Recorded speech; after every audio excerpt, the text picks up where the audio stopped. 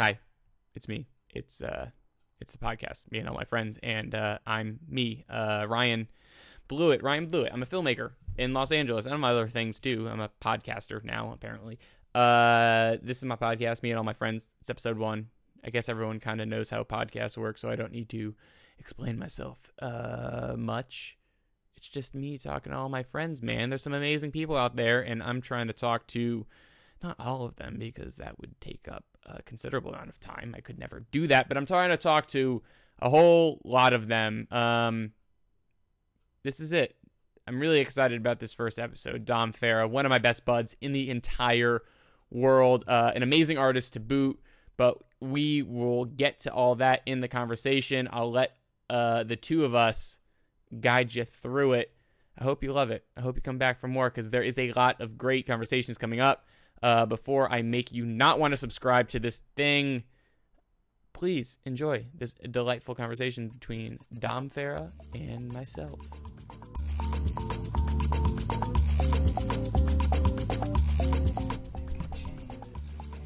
At the Space Jam. I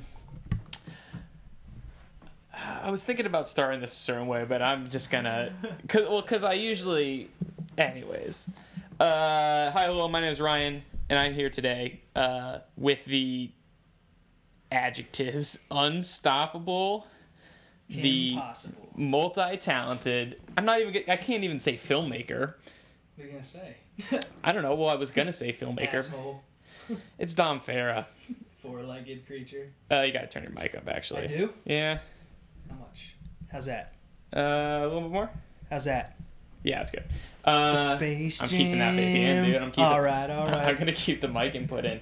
Anyways, hey, this isn't you know that this isn't the first one of these I've done. No. But I've saved it to be the first episode, so this is... Oh, is that true? Yeah. Thanks. I'm glad you didn't tell me that before. Yeah, I'm springing it on you live. Now it's a lot of pressure right now. Yeah, so this is the first... So as people are listening to this, they're like, why did I sign up for Ryan's podcast? I'm already done. I'm a minute in. And, all right. So this is it. This is me and all my friends. This is Dom Farah. This is the premiere episode. Stop bumping it up. You're making it sound like it's going to be great. Yeah, no. Terrible pressure. Anyways, so I want to start as I would like to start with... So we've known each other since 2010. 2010. Which was freshman year of college. Yeah. Because we had classes together. But I don't know if we totally... were friends. We were friendly, I guess. But... I feel like we were friends in class. Yeah. Like, every time I was in... Like, I feel like we weren't strangers, and we would, like, sit near each other and stuff. But right. It was a friendly... We weren't really, like, hanging out. At least if we did, I don't really remember if we were hanging out. No, I mean, it must have not... But it probably wasn't until, like, 2013, like, at, like, post my being done with college, I think, when you were staying out in LA for an internship, and that was kind of... Yeah. Almost like out of nowhere. I don't know if it was out of nowhere, but it was definitely like we'd known each other for a while, and then the friendship absolutely elevated. That's what happens when you, like, share a room with somebody for even more than a day. A day, yeah. There was we drank, like, Heinekens, and we talked about, like... Rolling Rocks. And we talked film ideas. That was a fun time. I have good memories of that. That was an interesting summer, too. That was, like, just full of things. Right. Well, like, you being there was one of those, like... One of those things. The momentous things in that summer. Well, let's get there. Yeah. So let's take it back to the beginning of time. Yes. Because I want to get... there's going to be a lot to cover. Stressed? I was kind of stressed about it as I was driving over. I was like, this sucks because we have so much to talk about. So let's go over it. Let's just start. Let's give the people what they want. You're from Jersey. Yeah. Your whole life? Yeah. You were born in Jersey. I was born in Jersey, yeah. Same. I've lived in the same house for your whole life. Well, I mean, like, parents' house, obviously. Mm-hmm. And as soon as college hit, I didn't live in the same place for more than a year. But now, this apartment we're in right now, this is the longest I've lived somewhere since I lived home. Interesting. Yeah. Because I guess college, you're moving around. Yeah, but every single year I had either a different dorm or we moved apartments or whatever. So, where's the creativity start? You're definitely, like, were you... Yeah, I was obsessed with movies, for sure. From the beginning? From always, yeah. Oh, from always. My mom was cool about, like, letting me pick a movie and like Mm-hmm. keep watching it. So I would go through these phases where it was the same movie every day. Right. First one was probably Lion King. I think was the very first one. Yeah, that was the first movie I ever saw. Actually, I think as well. I mean, Yeah. too, and there's because one was that must have been 94. Yeah, so what So we were like two. Yeah, maybe not the first movie I saw, but like the first movie in theaters. I remember sitting in. I remember Yeah. being there. It's very strange. Yeah. And then so it was Lion King was a goofy movie for a Mhm. while. Aladdin was another gigantic like this Definitely. was a whole. What year era. was that? Was that like 96 or I something think like that? I think Aladdin was before. Early, and then I think it might have been Sure. 91 Yeah, or 92. Because Pocahontas was 96-ish, maybe. Well, Pocahontas came around the same time as Lion King, Yes. right? Yeah. But anyway. Whatever. Anyways. So So was that like you'd buy the VHS and just wear it down, or go to Blockbuster? Like it was what VH. It was buy it. And Yeah. that was all. And that's another like I have such these hardcore memories of the going and buying, the VHS. owning a movie. Sure. And now there's this very weird. Just to go off on a small tangent. No, go for it. It's so funny. Like I barely own anything. And this Christmas, I got a few movies that I wanted, Mm-hmm. and it was like fun. I got this resurgence of like, oh yeah, fuck, I love just Sure. getting it. And there was something magical. And now it's like because it's not as magical about like you saw it in the theaters, and then there's nowhere to see anything about it. Like now you Right. can go on. I liked, whatever Spider-Man comes out, I can go online.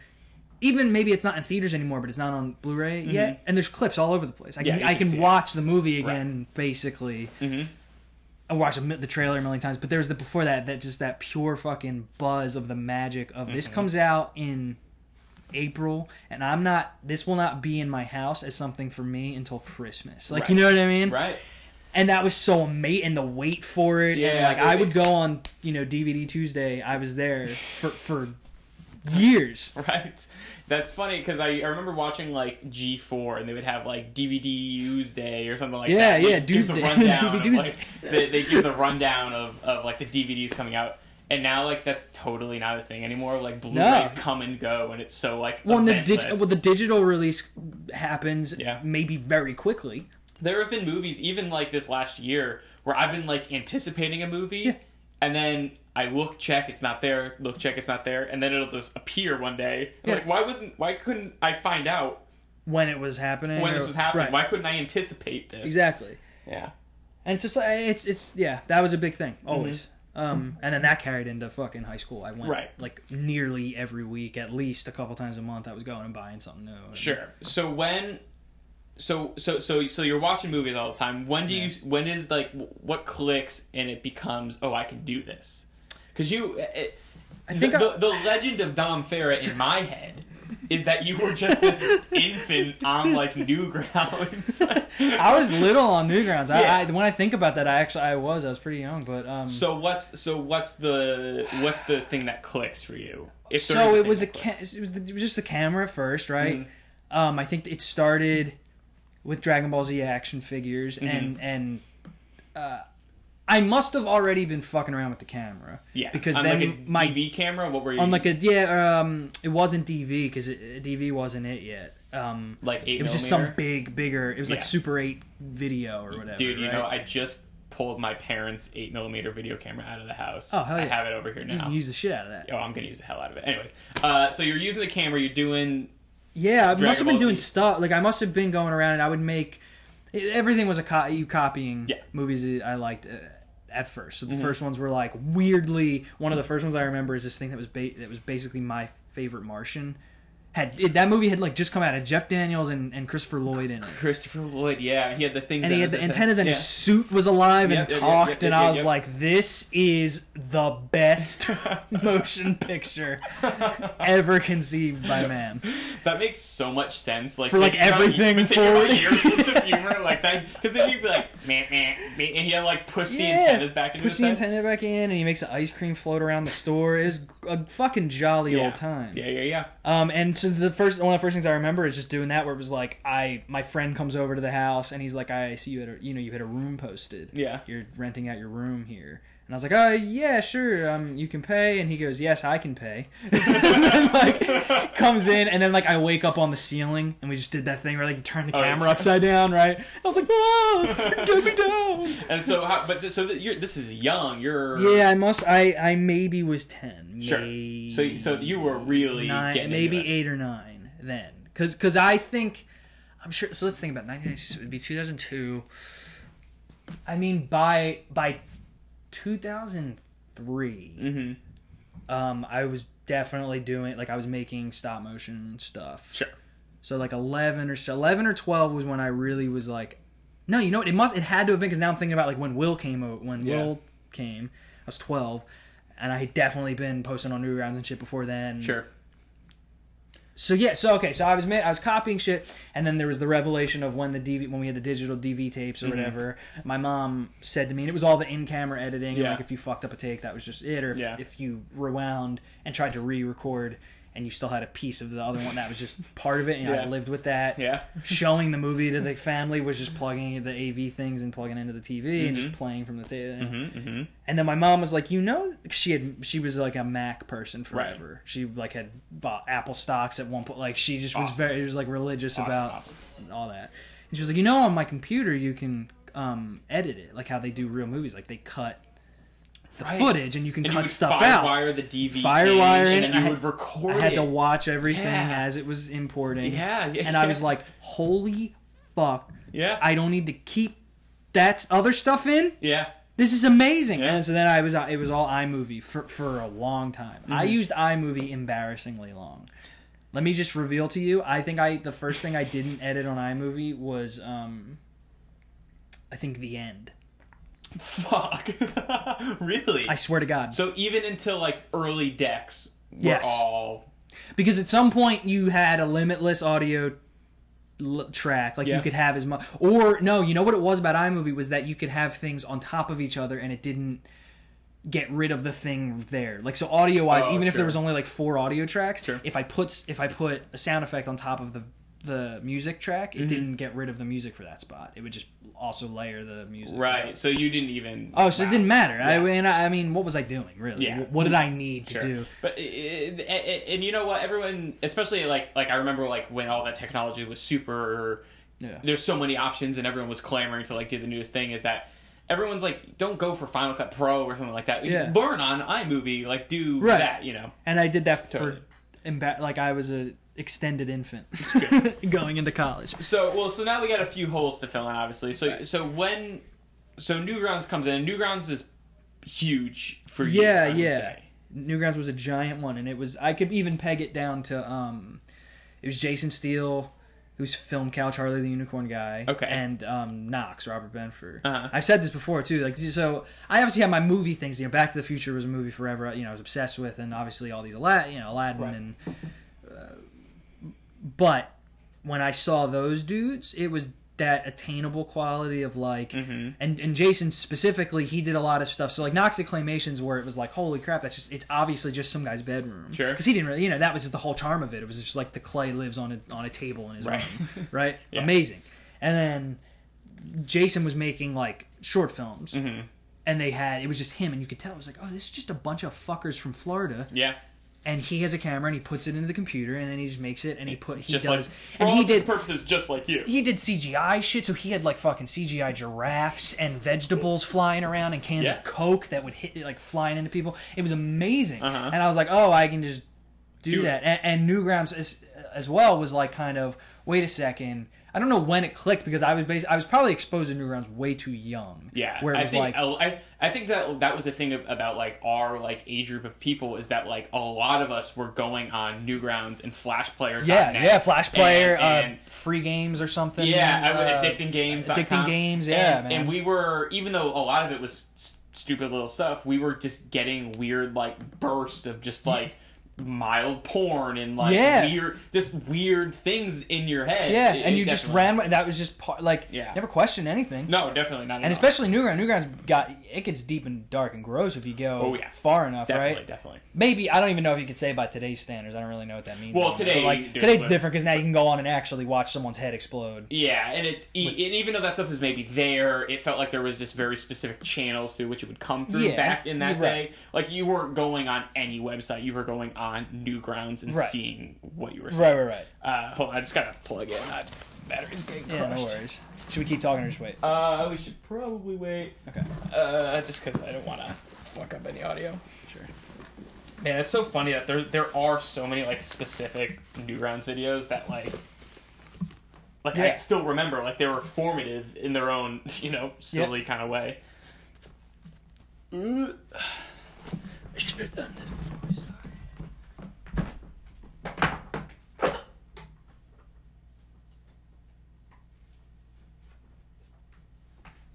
Darren just sent me a video that says German Shepherd in a dog's purpose thrown into rushing water. It's like a video of like the dog didn't want to be in this one part of the movie, but they were like, get in the water, dog. So anyways, but yeah, so Newgrounds, and that was a thing. It clicked all of a sudden, right? Like, all these weird fucking things, all these like poke the boob flash games. Yeah, that's just like someone did that. It's just some asshole. And then like I found, Tom Fulp is from Philadelphia, and he would like at one point I did a short film because I used to like go on, like I wanted to audition for stuff, and I auditioned for things. I was in some short film, and someone was like, "Oh yeah, I know Tom. I went to college with him," and I was like, "This is fucking crazy." Yeah. And then I started making stuff, and it was just I think the first thing I posted on Newgrounds was a dancing clay tendril, and great. How do you think that went? Yeah. I'm going to give you a hint. It went poorly. And you know what else happened? Was that I asked my older sister, who at that point, was like a 12 or 13-year-old from suburban New Jersey. And I said to her, Brittany, what's music that would be good to put in so that you think people will like this video? And she gave me some baloney one, like fucking 369, whatever. I don't know what it was, but I put that into it. And of course on Newgrounds, the fucking punk rock armpit of the creative online experience at that point was like, get your dancing penises out of here, you gangster queer. Like, it was amazing. And then when you're 11 or whatever, you kind of just are like, it doesn't make sense. It didn't break my heart, weirdly, at that point. I would get upset. I know I did. And my mom was reminding me about how, like, that, you get bland. So it's like, if you're listening to this and you don't know, Newgrounds, you get voted on. And if your thing doesn't get over a certain score, it's off the website forever. And there's a graveyard. You can go into the graveyard and see the reviews for your post and how people hated it and what its score was before it died. It's amazing. It's brutal. So when did it start to turn around then? I made an animation. I made a flash game called Choose His Death. Mm-hmm. So already I was like being like, all right, I gotta find out my audience here.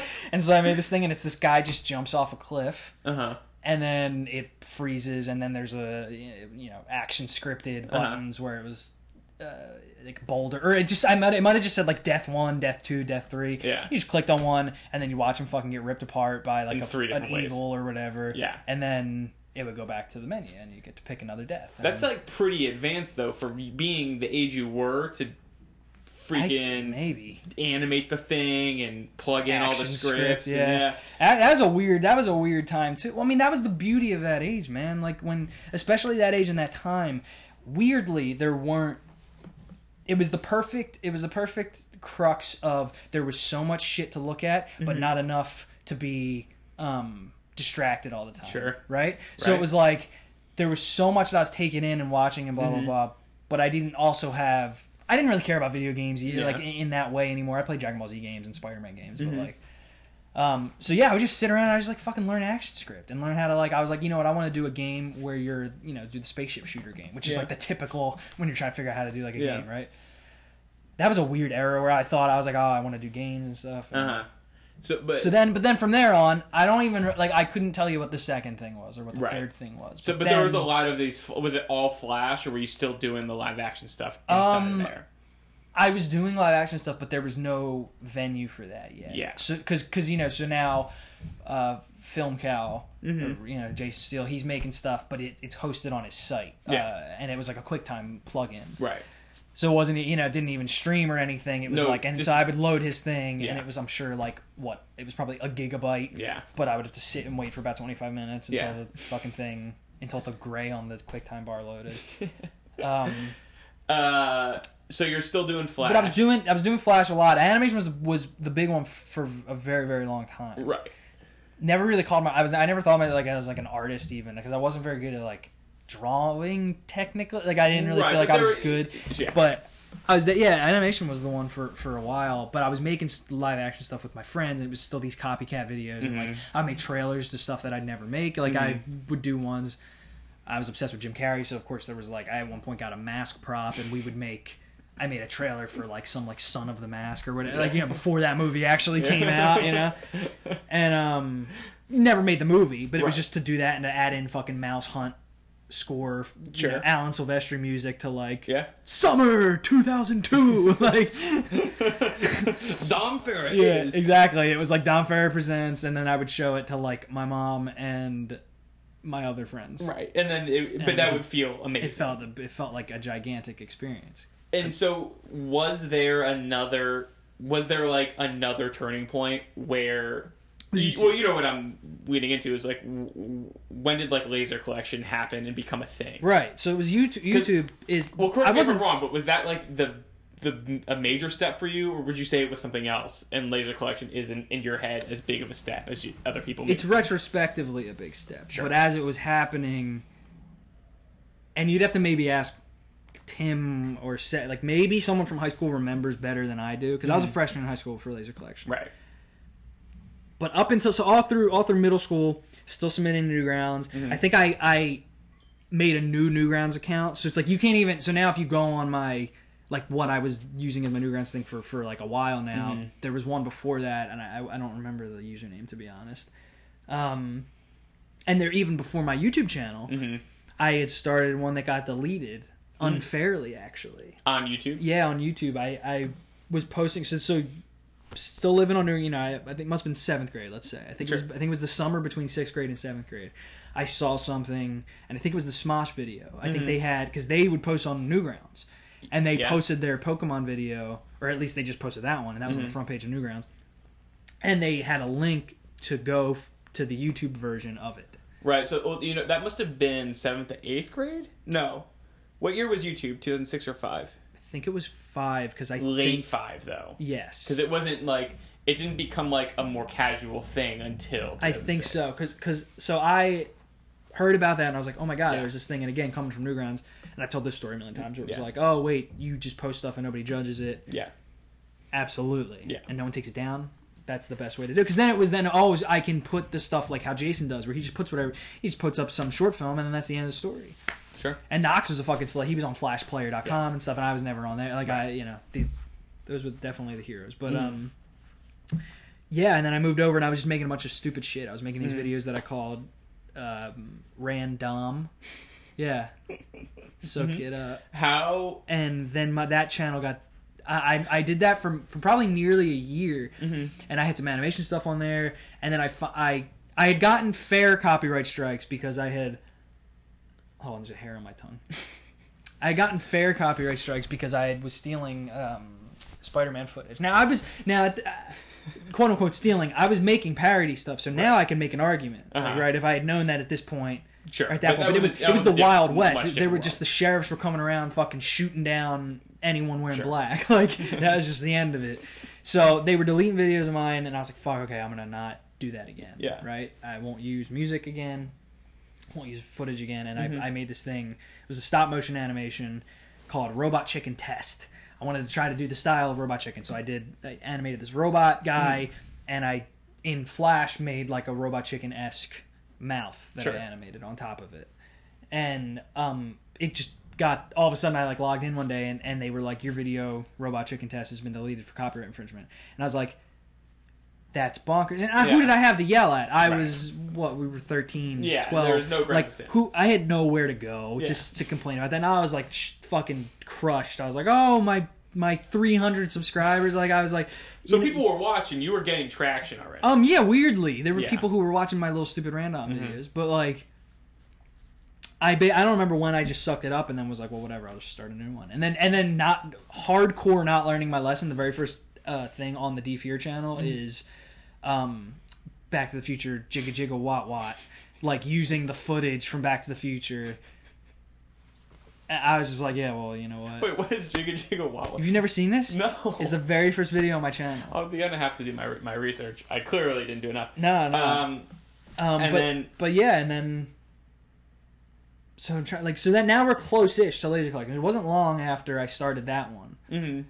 I think it was either the end of 8th grade or it was right in the beginning of high school. I think I started that other channel. Okay. And I think it was like, I don't remember, but I think the post date for the first Laser Collection is January 2007. Okay, so freshman year. And that was like a thing where I animated. You know what it was? You can peg this down. Christ, I can't remember his last name. But my friend Spencer, he only went to our high school for 1 year. Okay. He's a good buddy of mine. He was huge. I was skinny and tiny. He was gigantic. Good. Half Asian, very, very handsome and muscular. And Is he still handsome and muscular? Yeah, I actually saw. He went to NYU for a hot second. Oh, okay. He might have finished there. I think he went. Oh, good. I don't remember what he went for, but maybe business. But I showed him. I had animated the opening of the Laser Collection, the Colin Mockery's head thing, right? Mm-hmm. And that was gonna be it. That was the end. The whole thing, right? Just I'm firing my laser, blah. The end by Down Forever. Where did the fire my laser? Where did the concept come from initially? Well, there was a meme. I mean, I didn't make that up, right? So that was just the face that was on. And I always say this, like, it was dead when I started. Yes. That was not a funny joke anymore at that point. But you saw it, and I saw it, and I was 13 or 12, right? 14 were we in? Whatever. 13, about to be 14. Right. Probably. I was like, it's still hilarious. Yeah. And I'm gonna do that. So I did it. I showed it to Spencer, and I remember like walking down the hall and being like, "What do you think of that thing? What do you think of that animation?" And he was like, "Yeah, dude, it's funny." And I was like, "Then I will do it 9 more times." Like, you know what I mean? Just like the littlest confirmation, because he was like one of those people where it was like he was too cool for our friend group. Like he was a business kid, I think, at our school, so we were like creepy little actors. Oh right, so you went to like a vocational trade school. Yeah. Technically, it was a trade school, right? Right. So I went for drama.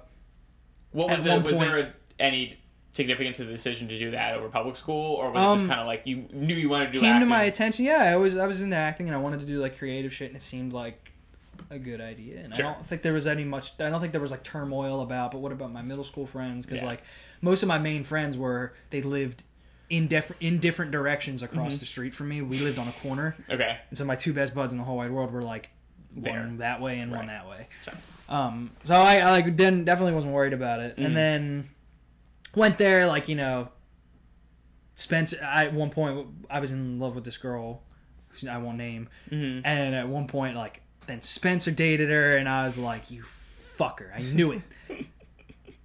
Knew I should have been hanging around with you. Making me look tiny. But he did give you the greatest gift of all. But he did give me the greatest gift of all. And it's funny that I even remember that as the moment. It probably sounds like super lame, but like... No, but those things stick, yeah. So you did one. Was it an immediate hit, or did it burn? I think it burned, but I really... This is where the gap is in my memories of this. Uh-huh. Because I have basically that moment. I have uploading it and not giving a shit, right? Because again, there wasn't really anybody watching at that point. Nobody really truly cared. And it felt like there was way less of an impact, or way less of like a conversation about stuff. Like that. And so I just posted it and thought, because again, and this is why I always tell people, like when people were trying to start doing YouTube and stuff, even now, especially now, this is more pertinent. Like you can be mindful of what you think people will like, or what is shareable, and what's something people will dig. Sure. But like, again, most of those things were just posting because I thought it was funny. Right. And then also other people thought it was funny. Yeah. But so then the gap is like, then I'm making Laser Collection 2.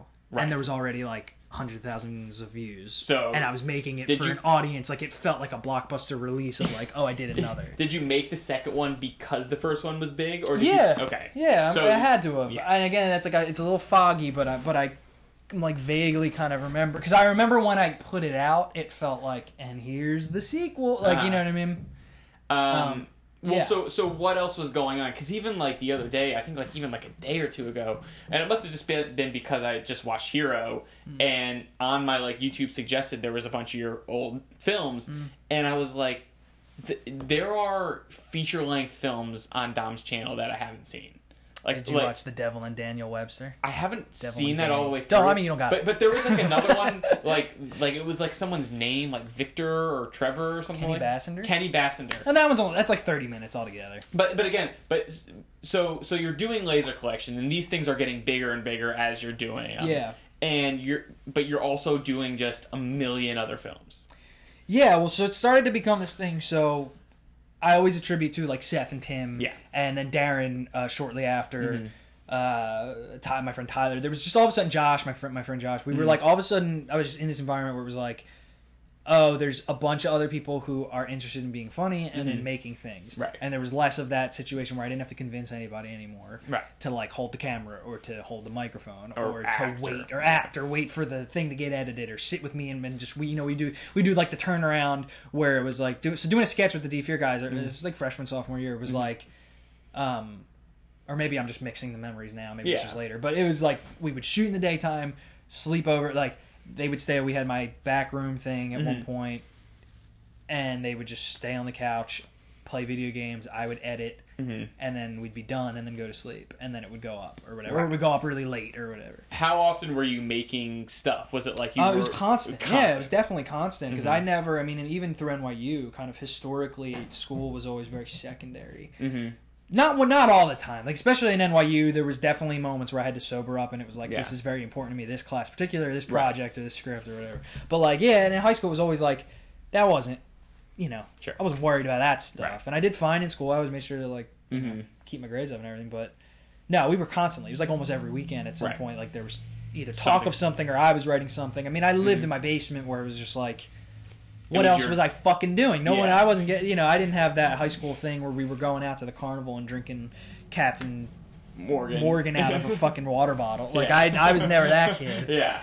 But So I guess the question becomes like, at what point was there a point, or at what point were you like, I'm big at on YouTube, people know who I am, and I'm making money doing this? Like, at what point was it? Never. There was never.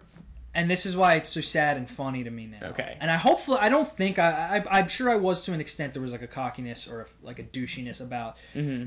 I was always appreciative, and I always was aware that I had people watching my stuff, and I can remember even in high school having conversations being like, I mean, that's it, right? That's like I get to make a thing, and then there's people who want to watch it. Like that's what else, right? Sure.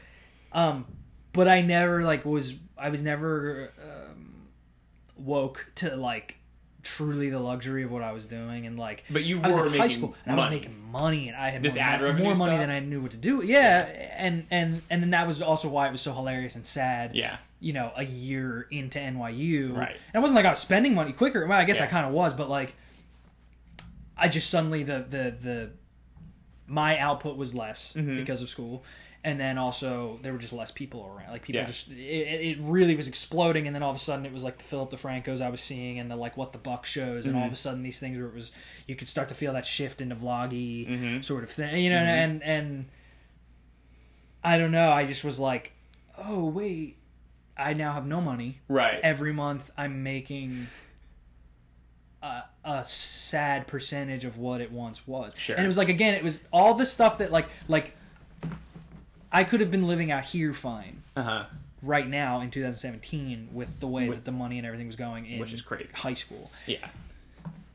It blows my mind and it makes me upset when So- I think about it. And I want to put a pin in that because I want to catch us up in sure, other we'll go things. there. But would you say that it was almost like it was? I guess what you're saying is that it was like over before you even knew that it had really started. Absolutely. Because Interesting. going into college, it was very much like, I wasn't sure I was even going to go.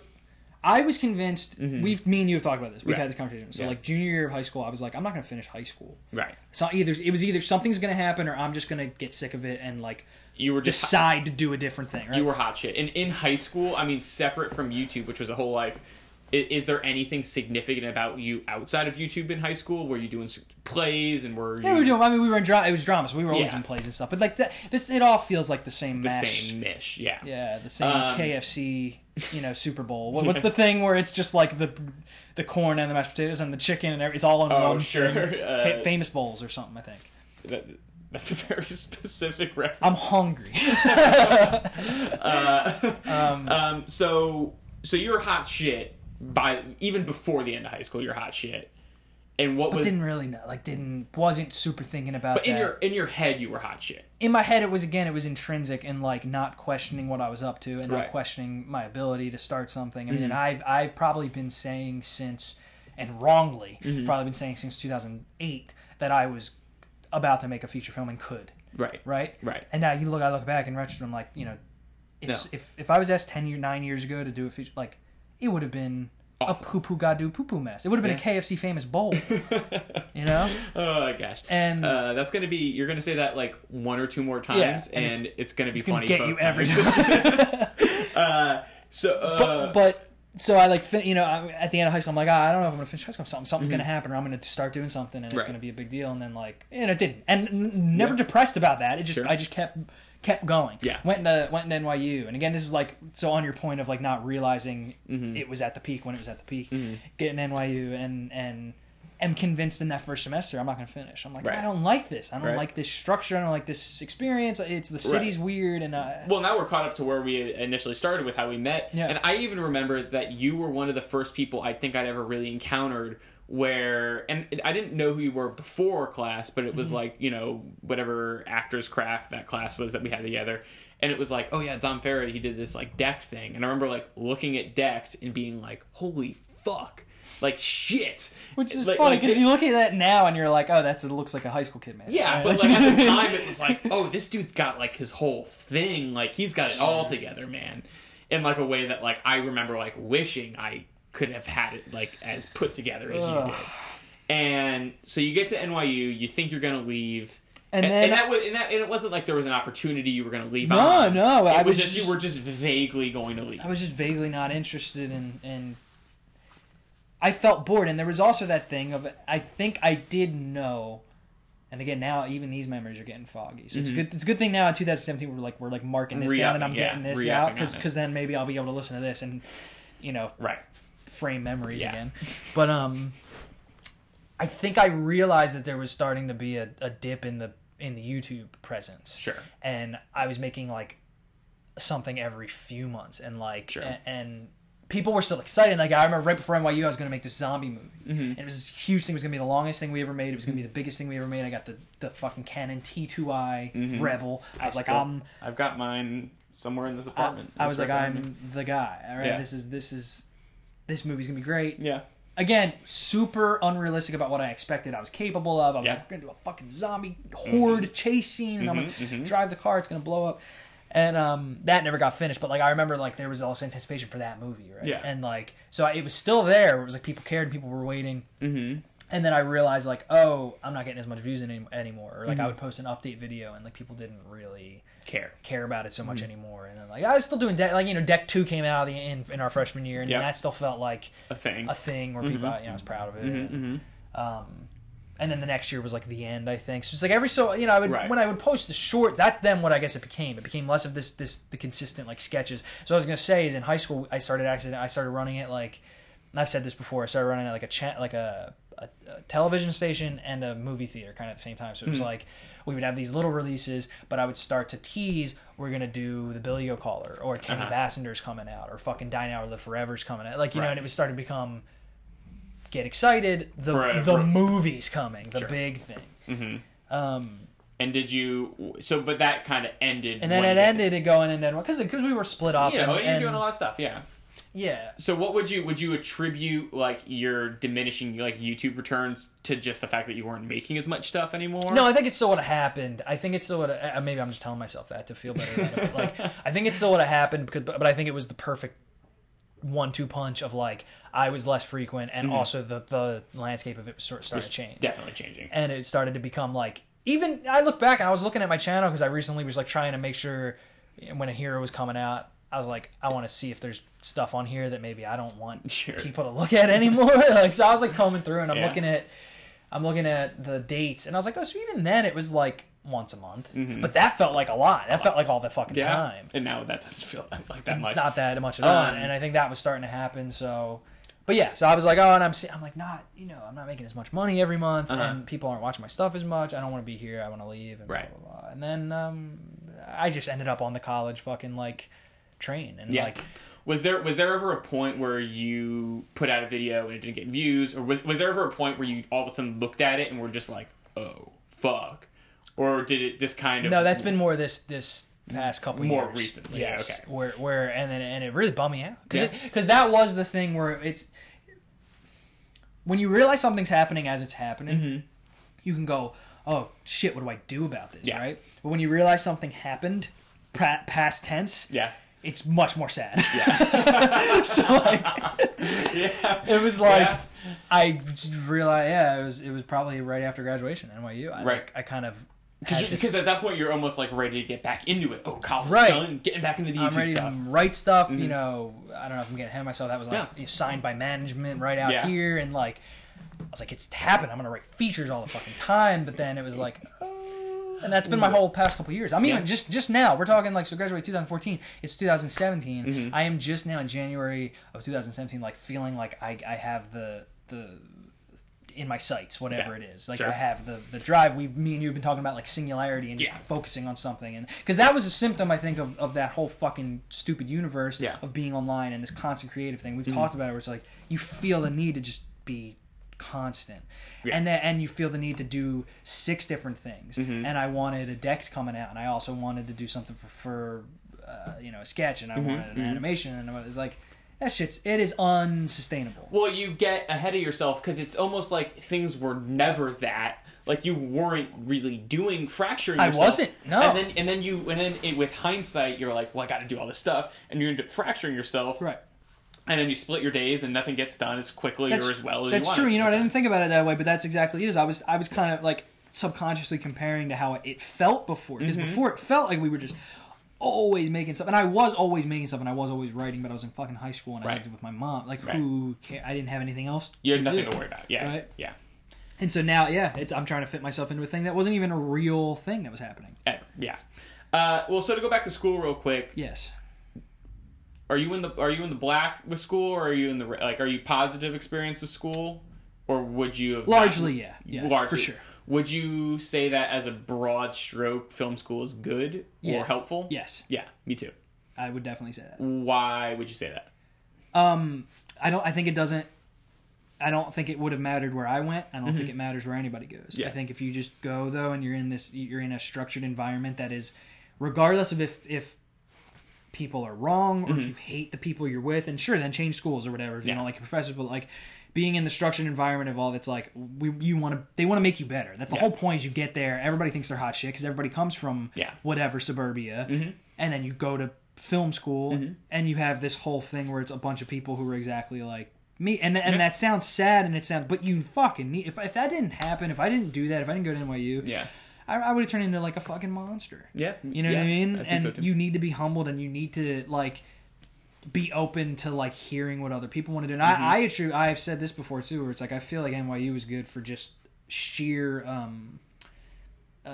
expansion of a palette, of like a taste of like I was then all of a sudden seeing people who were making stuff I don't ever want to do. I don't want to make stuff like that. Or seeing someone who made something that's like I don't want to make stuff like that, but like ooh, that part that they did, I like that. I like that. Yeah. And that's just like, you could say the same thing for just watching a bunch of different kind of movies, but it's very different when you're sitting in the room with the people who are all buzzing with the same energy that's like focused in a direction. Yeah. And you feel like you're part of that, and you kind of join in on that beam, and you're all sort of just floating. I don't know. Like, well, and I think it's good, because I don't think it's necessary for everyone, and maybe No, it's some definitely people. not. I mean, yeah. and maybe some people have the wherewithal to like get past that step or whatever. Sure. I definitely did not. no, I didn't. I would And- again. You would've and been so an it asshole. gives you it gives you a room to mess up a lot and to like feel yourself out, Yeah. and even though you're not going to be fully formed at the end of it, to at least be like on the road to somewhere and get embarrassed and, Yeah. and get confirmation, get Yeah. validated, Yeah. get it's good. And also Yeah. just the college thing in general, I think, is a healthy. fucking necessary part of life. And even if it's Yeah. not literally college, so I'll clarify, like, maybe not even necessarily going to college, but, like, moving Right. or Having going somewhere else yeah, for a while. I even look at my initial like Los Angeles experience as like I had more college in the year and a half, Oh, my yeah, first yeah. year in Los Angeles in terms of like dating and Yeah. getting out and meeting people, and like there was more of that out here almost than Yeah. I got in I NYU. feel you, yeah. So Film school good. So film school good. in the good.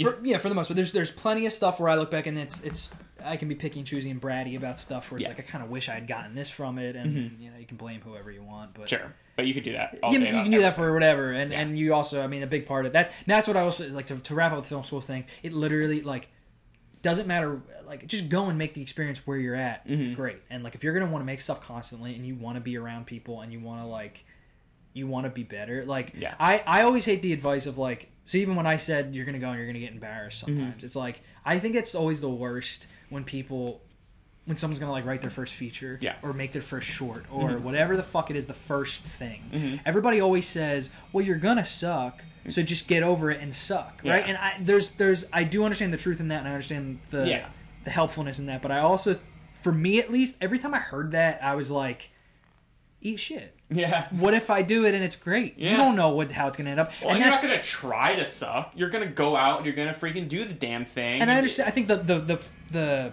what's the word?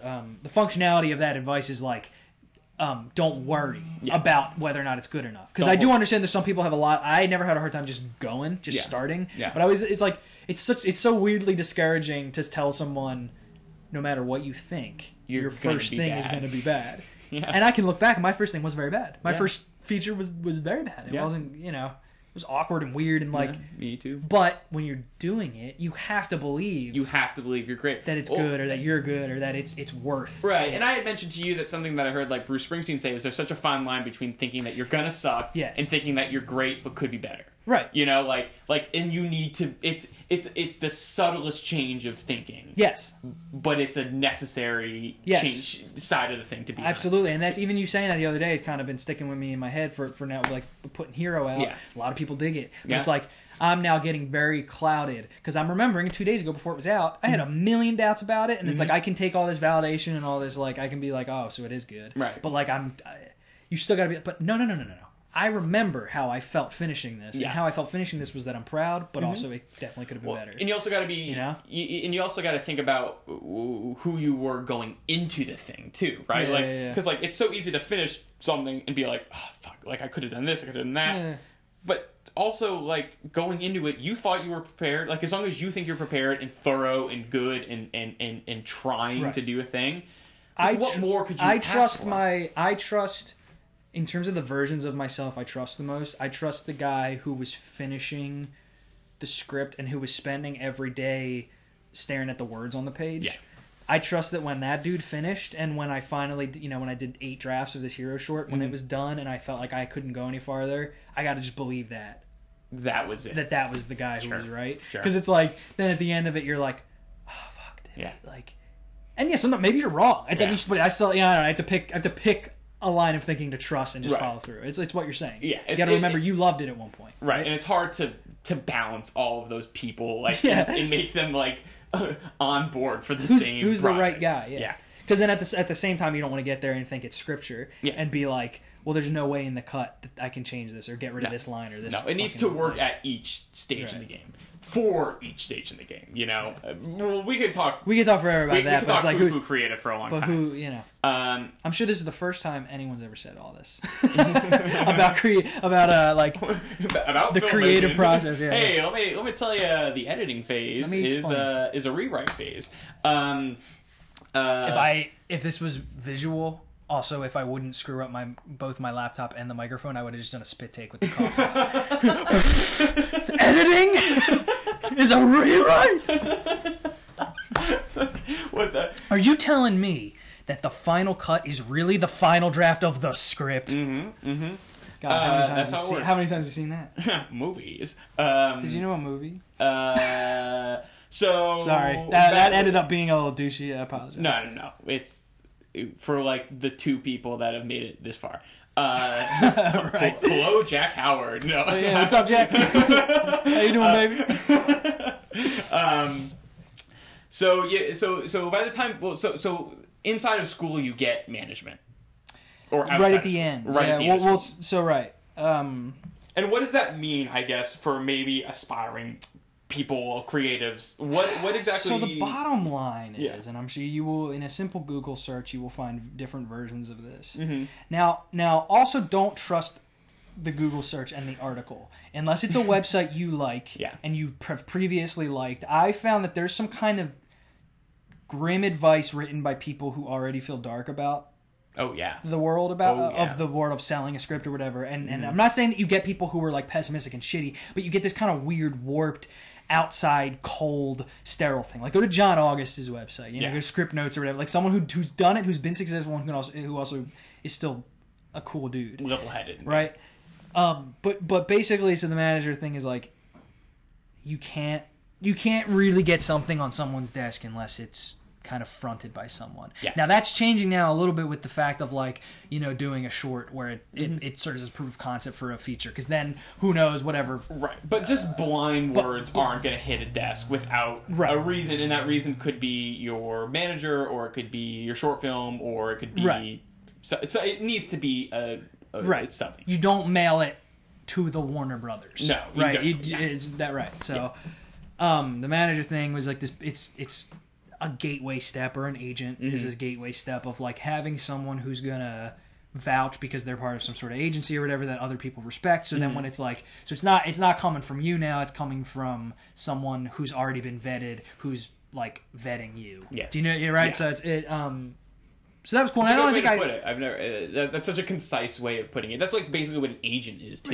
It's there. People trust people who Yeah. are trustworthy already, right? Yeah. So, at the end of so I actually there was a professor at NYU. It was in my first semester of senior year. It was a script class. It was preparing the screenplay. So it wasn't even a class where you finish the script. It was the whole semester was outlining and writing like a treatment and And then like 10 pages, right? and just breaking it, and then you start I start did that writing one, it, right. And I'm not gonna name names because it's fine. He was a very, very nice dude. But he is a manager, and he's like he started a management company, and he kind of came in and said that so I did this, I represent this person. That's who I am. And he was really like, he was nervous. He's this full grown man. He was like nervous because it's the first time he was teaching and everything. Yeah. And I was like, oh, okay. Because I didn't have a production class that semester. Right. And I was like, my life now for this semester is making this dude think I'm cool. Yeah. Smart. Right? Smart. So I was like, all right. So I basically picked an idea, and it was funny. Even doing that, it wasn't even an ass kissing thing, because literally the entire time, the idea that I picked, he didn't really like. It wasn't the idea that he thought was my best one. Which one was it? It was Wolf. Yeah, and he didn't really like it. He was like, it's fine, it's whatever, superhero, whatever. But I was like, no, I want to do that one though. And he was like, fine. And I did it and went through the whole thing and blah blah blah. So anyway, long story short, we get to the end of that semester, and there's a treatment, right? So it's a final treatment of the movie. And he's read the first 10 pages of the script, and it's the last class where everyone's going. You go over everybody's thing. You read through everybody's treatment or whatever. You get the feedback from everyone. And there was a break in the class. So it's like we did mine in the first half of the class, and then in the break, everybody goes off and around. And I stayed in the classroom, and he comes over and he says, so like, what are you gonna do with this? And I was like, oh my god. I was like, I'm going to write it. We spent all this fucking time in this class outlining it. I'm going to do it over winter break. I'm going to write the damn script. And he said, yeah, I think you should. I think that there's something in it. I think there's a place for something like this, maybe. So I think definitely write it. And I think I want to, definitely show me when you've written it. And I was like, fuck, hell yeah. Yeah. And I spent the winter break. I wrote the script, sent it to him, in January or whatever. And he still had a class, and so it was like kind of spotty. I think I might have seen him at NYU every so often. He invited me fucking at the end of senior year, or in like the middle of senior year, we go to Soho House or whatever. Ooh. And yeah, I was like feeling on top of the world. I was like, oh, this is it, man. This is Hollywood, baby. Yeah. This is Hollywood. This is not the guy who I ended up being represented by. So it was like, I was very sure about it. It's because basically what happened, this was a very busy dude, and as much as he was amazing and he was so helpful, and I learned so much in that class and writing that script. It was this insane experience, and he was, again, he's a very smart person. You know what I mean? And sort of like after I graduated, I'm thinking it's go time. Yeah. But he's very busy still, and I think he was like producing a movie or something. Sure. And he kind of wasn't. We weren't having communication as frequently as I wanted to. Right. And this was me just being hot. You know, I was maybe honestly chalk it up. I wasn't being impatient a little bit. I was probably being annoying to him as well. Sure. But like so, you know.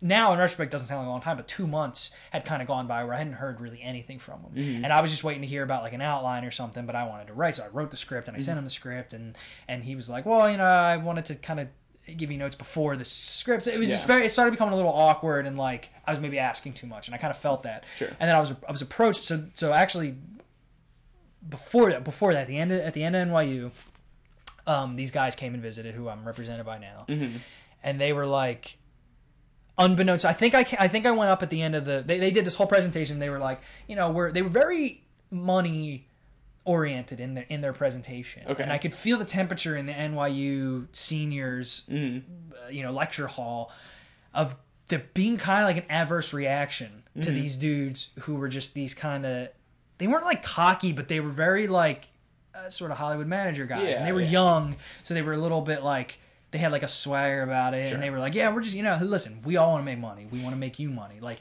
and one of the best things they said though in that thing, and I think anybody should hear this and be encouraged, is they said, you got to remember, the people like me are looking for the people like you. You're the product. You're the hot commodity. So it's like, no matter what, if you're having a hard time getting hold of people, just remember though that if you have something good, people fucking want it, and people want you. They want, like, you're valuable, right? And I was like, that's a great thing. I never heard that from someone who's like who's the gatekeeper. You know what I mean? Yeah. Them saying no.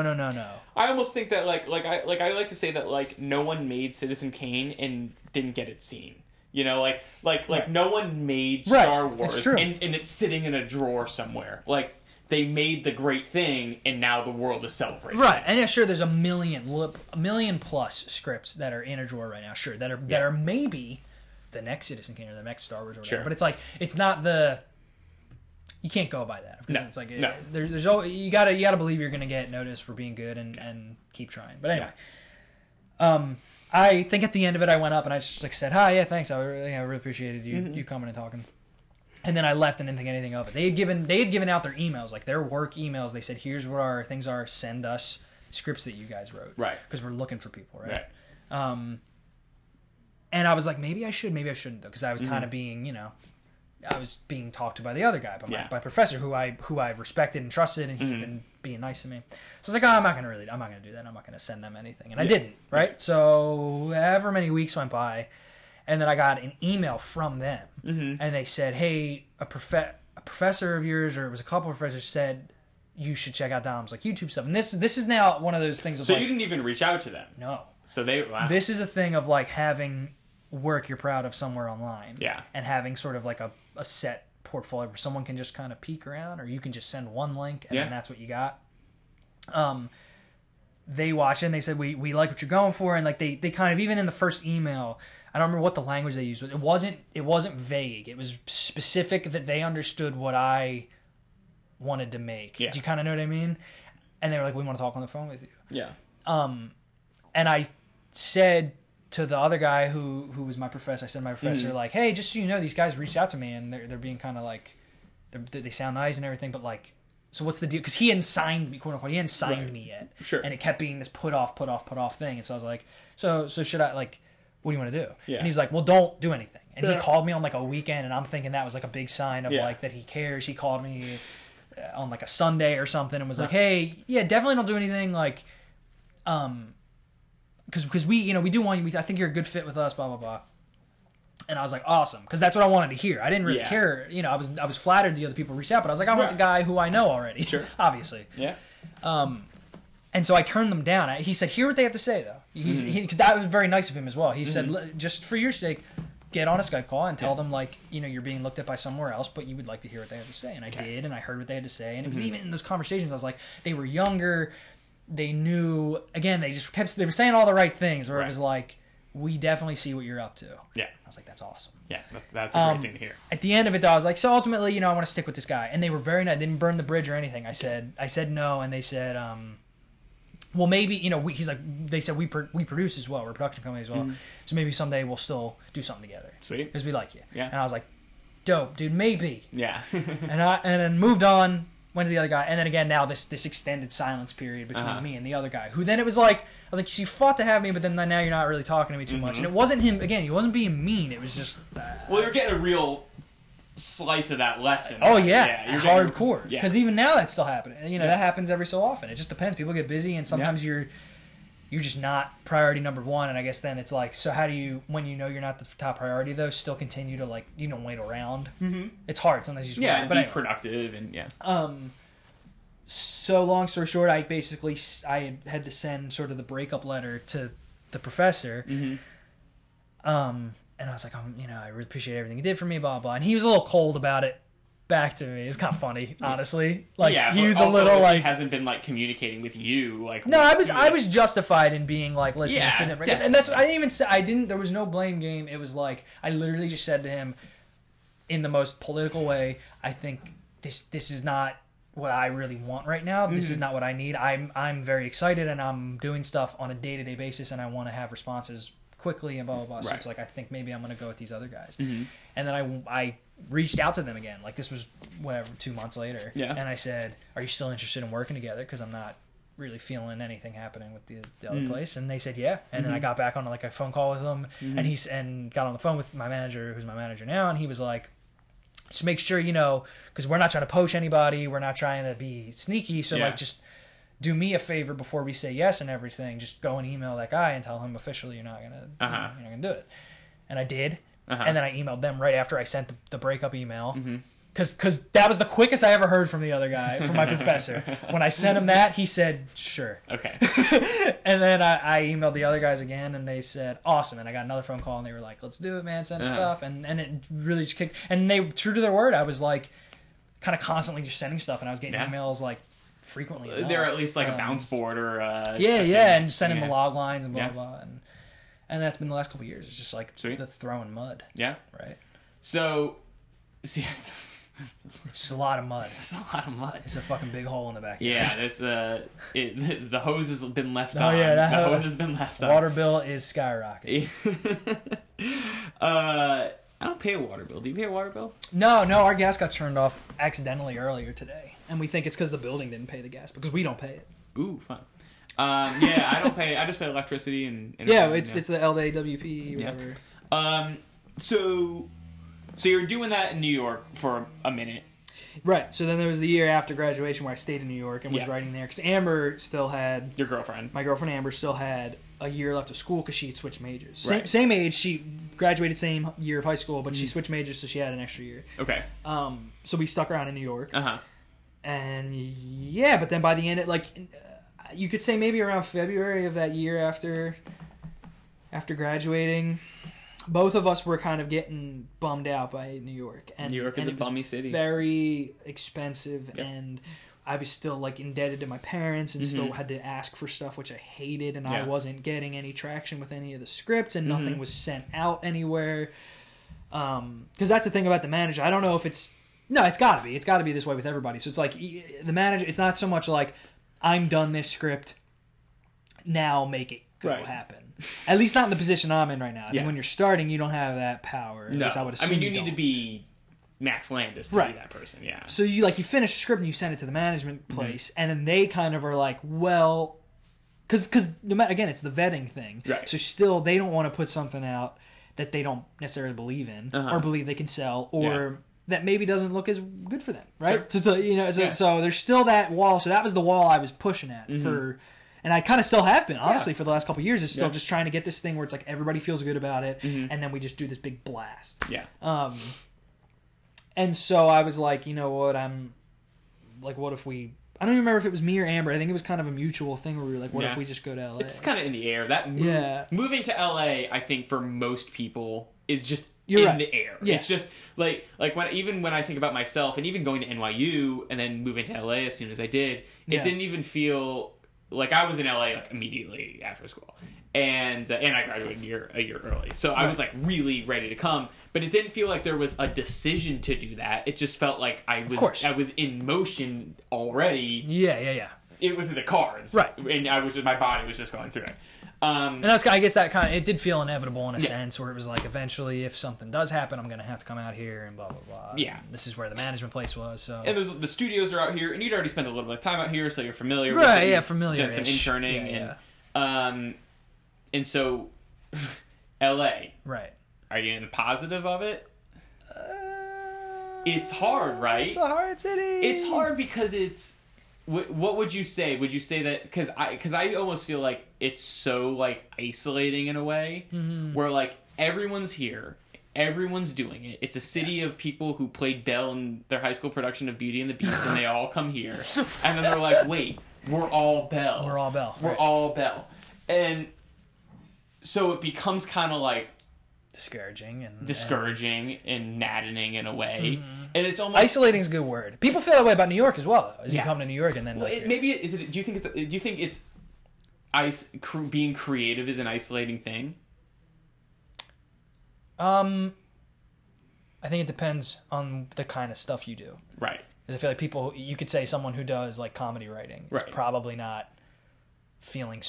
I don't know. It really just. I think it just depends. Depends on what you like. Because I like to just do stuff on my own and then go out into the world and like work with all the people. Well, maybe it's something along the lines of being creative can loan itself to being isolating. Not that it's like being not it's exclusive, like inherently isolating, but then you get so caught up in the like, what do people think? What am I supposed to do? What's right for me? Especially when you're trying to be professional. Well, as a writer, no matter what, you're signing up to. Because you spend so much time silent for a lot. And, and that's. Not to sound sad, like that's No, well, it's good, and it's funny because I think it's not even so much a matter of like how do I get rid of this, but like how do I like ride it? How do I wrestle out of it? And not let it ruin your fucking week where you realize you've been and there are people, home all week.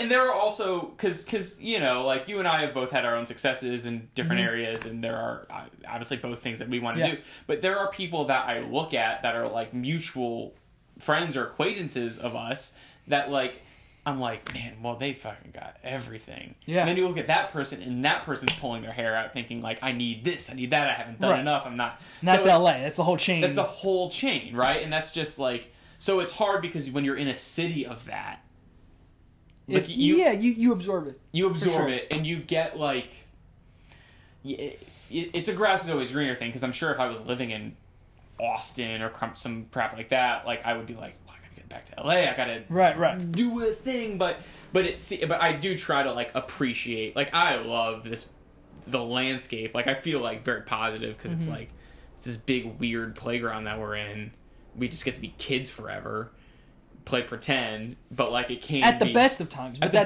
that's the problem is like it's a big playground, but when you are not allowed outside or whatever. Like, do you know what I mean? Yeah. Where it's like putting a cubicle next to the slide. Yeah. Where you're seeing all of these people who are allowed to play because they finished their homework, but you're not done your homework yet, so you got to stay in. But they're right there. They're right outside. Right. Having a great time. Right. And it's weird and it's it's very frustrating. At the worst of times. But at the worst of times, but in the best of times, you do feel that it's the buzz. And at the best of times, the beach, the most beautiful beaches in the world are like 25 minutes from here. You go to the beach, you fucking... It is similar to New York in that there is everything sort of around. Yeah. Where like it wouldn't be hard to find a thing. No. I'm going to go bowling, right? Yeah, you can do anything. Right? Yeah. But not like New York. It's a little more difficult, and I find it harder to organize with friends and stuff. And like it takes much more commitment. And this is probably just because this is more what it's like. I think everywhere else. I got spoiled by New York. Yeah. This is the normal thing where people have to drive somewhere. Yeah. Like, you know, there's designated driver. Exactly. But the New York situation of just getting places and it's the best. That's why I miss it. I mean, I miss the ease of it. I miss how. Also, there is just an energy difference. Yeah. Sure. We're talking about different. Yeah. Personalities as a city, and it's like I think I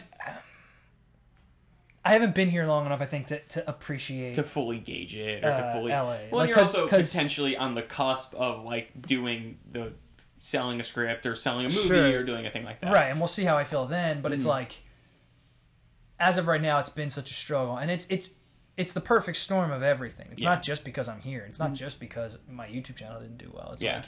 It's like just this perfect time of being Right. 22, 23, 24, 25 Mm-hmm. of like, and especially we talked about this before, where it's like I have this weird accidental child star syndrome, right? Where it's like, way to segue into what I was gonna segue into. Go ahead, perfect. Keep going. where it's like, and this happened accidentally and quietly. Yeah. But that's the reason of, like I said, when you realize something's already happened and it Yeah. bums you out, it's like I realized, I was inherently feeling like everything was positive, up, Mm-hmm. and then when it wasn't, when it plateaued, when now I've been here for 2 years, Mm-hmm. and you, I mean, we talk about every week you feel like you're a week away from complete Mm-hmm. success. Definitely. So weeks and weeks and Definitely. weeks and weeks and weeks go by. Like it's just it becomes a bummer. Right. And so that's what I'm saying. So it's like with LA, I've had a hard time getting a grip on the city as a city because there's just been, and like personal stuff, like just as a person changing and realizing stuff Right. like, what do I need and what do I want to do and what do I want to do for fun? Like, what do people Sure. do for fun? I don't Right. even know. But I don't even, even have an the answer other to day- that. But even the other day, you were just like, I think I'm gonna start swimming. Like, Yeah. I'm not even good at swimming. I'm No, just I'm gonna not, start I just think I want to start swimming. I like swimming. Yeah, well, and it's a process. Maybe that's life anywhere. I sure Oh, of hope course. so. Is finding your rhythm and not getting, of like kind of like we were saying earlier, like you fragment your creativity and then you go, oh wait, no, that's bad for me. Let me become singular, and then you realize that like maybe you're doing too much of something. Let me go swimming for an hour a day to Right. like just Yeah. not think about like Well, I Whatever. had a weird thing happen where I never gave myself breaks probably until like sophomore, junior year of college. I was very much like, I would get panicky if I didn't have something to do. Yeah. And then I started to be like, no, dude, let yourself chill. Yeah. Let yourself do the not care thing. recharge. And then that went too far. Yeah. Then I started becoming a little lazier than I'd ever been. Mm-hmm. Even until recently. So now I'm like, it's swerving the wheel across the highway where it's like, no, relax. Wait, no. Even when you're an adult and you are like well into your career, I feel like that's everyone. You're never driving a perfect line the entire time. No, I guess it's wrong to assume that. Dwayne The Rock Johnson has weeks where he's just like, fuck, man, like I really went off the rails this week. Maybe not him. Maybe. But, I don't know. Yeah, he's a little inhuman about that. But even the best of us have those weeks and Right. have those things. So would you say that you're like your child star thing, which I guess you kind of hinted at, would you say that like you're wrestling that still, or would you say that like No, and I don't know if it's because it's coming with finishing Hero and finishing a script that I really like, and this Right. kind of all this was end of this past year. Mm-hmm.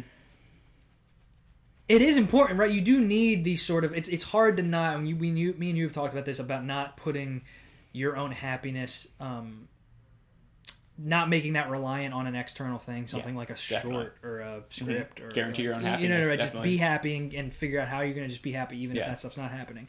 And I believe that to an extent, but also you eventually need the win, Yeah. and you need the like, because that's just a human. It's the, if you think you're like a fucking lab rat. Mm-hmm. You need to eventually be told there is cheese. Yeah. You know what I mean? You can't just keep fucking running into walls. It Yeah. gets sad. you need to smell the cheese? Yeah, at you need least. to smell the cheese a Yeah. little. And that's kind of how I'm feeling right now. So Yeah. so right now I'm feeling less. You just sniffed the cheese. I sniffed some cheese. For a while, you didn't think the cheese was in the maze. Yeah. And I was now like, oh, you- they're fucking with me. There's no cheese at the end of this. and I'm now in you're- the. or maybe you were like, I already got the cheese, but Right. now how the hell do I find it again, or something Right. like that. So I misplaced the cheese. So maybe that like all the money you were making and that kind of period of your Yeah. life, maybe just change your expectations, Yeah. or And that's what's happened. Put some fantasy in what could have been a realistic expectation, Totally. like right. And also, I'm feeling better about the general like doing stuff to just make money, and I'm just generally feeling better about Good.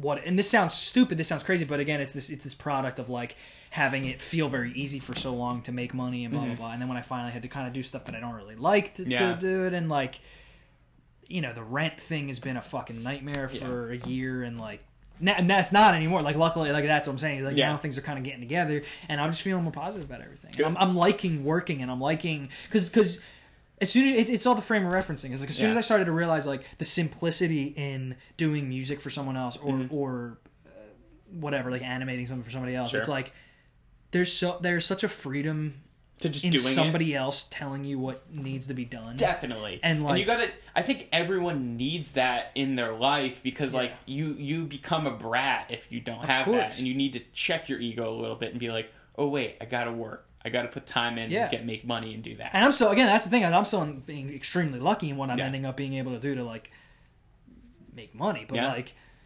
yeah, I'm just feeling positive right Good. now. I really am.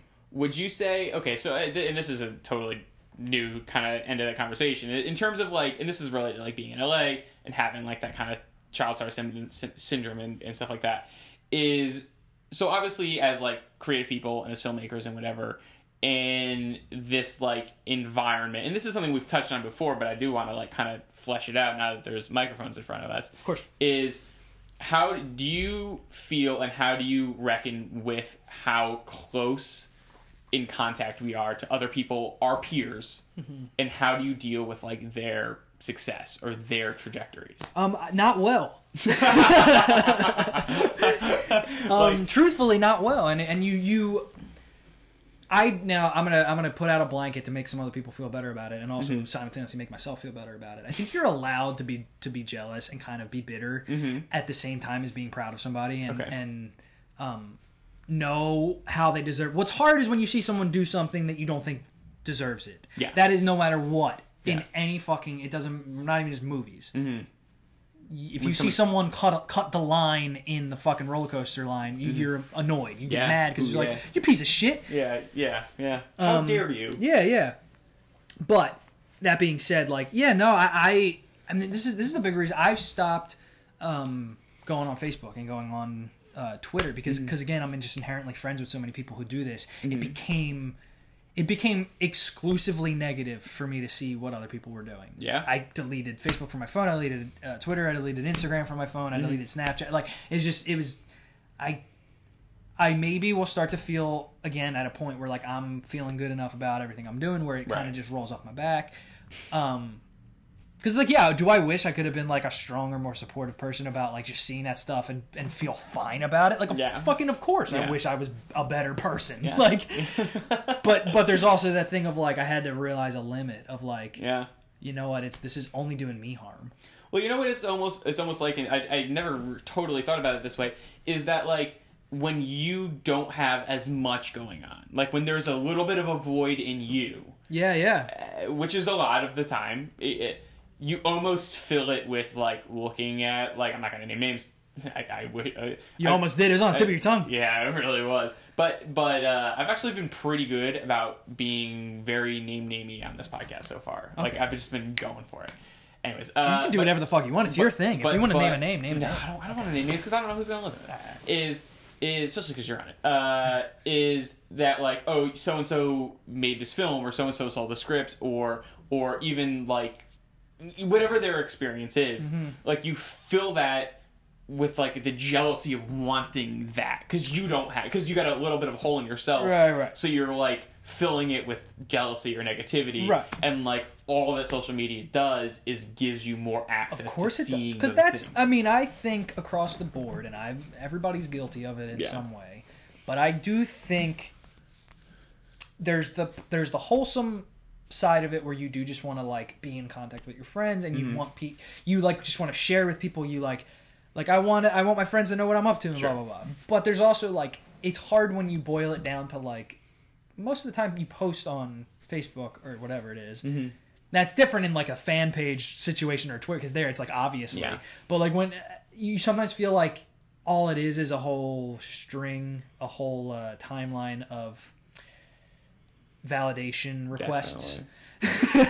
so I don't know. Yeah, and it's funny how you say about like having the hole in yourself where it's like then it fills with jealousy where it's like if you already have that filled up, it just bounces off because Yeah, it's 'cause you that don't need- you that don't need hole to- is filled, yeah, right? So you're just like, oh, I don't need anything Yeah. else in that space. But when you're, and I do try to, like, that's why, because I still use social media, and I still am always trying to use it less, and trying not to, like, be walking somewhere and just feel like, let me check Twitter. Like, I don't want that impulse. Yeah. But I do try to, like, use it to be as ego-free as possible, and, like Megan my girlfriend would say that, like, she's always on me, she's just like, oh, well, you make videos because, like, you just want people to look at you, and I'm like, yeah, like, that's, Sure. like, yes, a part of it, Yeah. but, like, I'm trying to, like, entertain, like, I'm trying to be good at a thing, or, Right. like, when I tweet, I'm, like, trying to be funny You want and someone to entertaining. have had a Right. little experience. So there's a validation part of that, but it's a little different than that. It's a little bit more like... Now, Ryan, are you trying to tell me that as artists and creative people, we seek validation?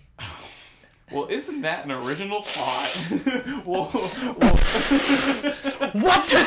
wow, Don, you just spit take everywhere. That was all of my coffee. That was all the coffee. Your laptop. Sorry.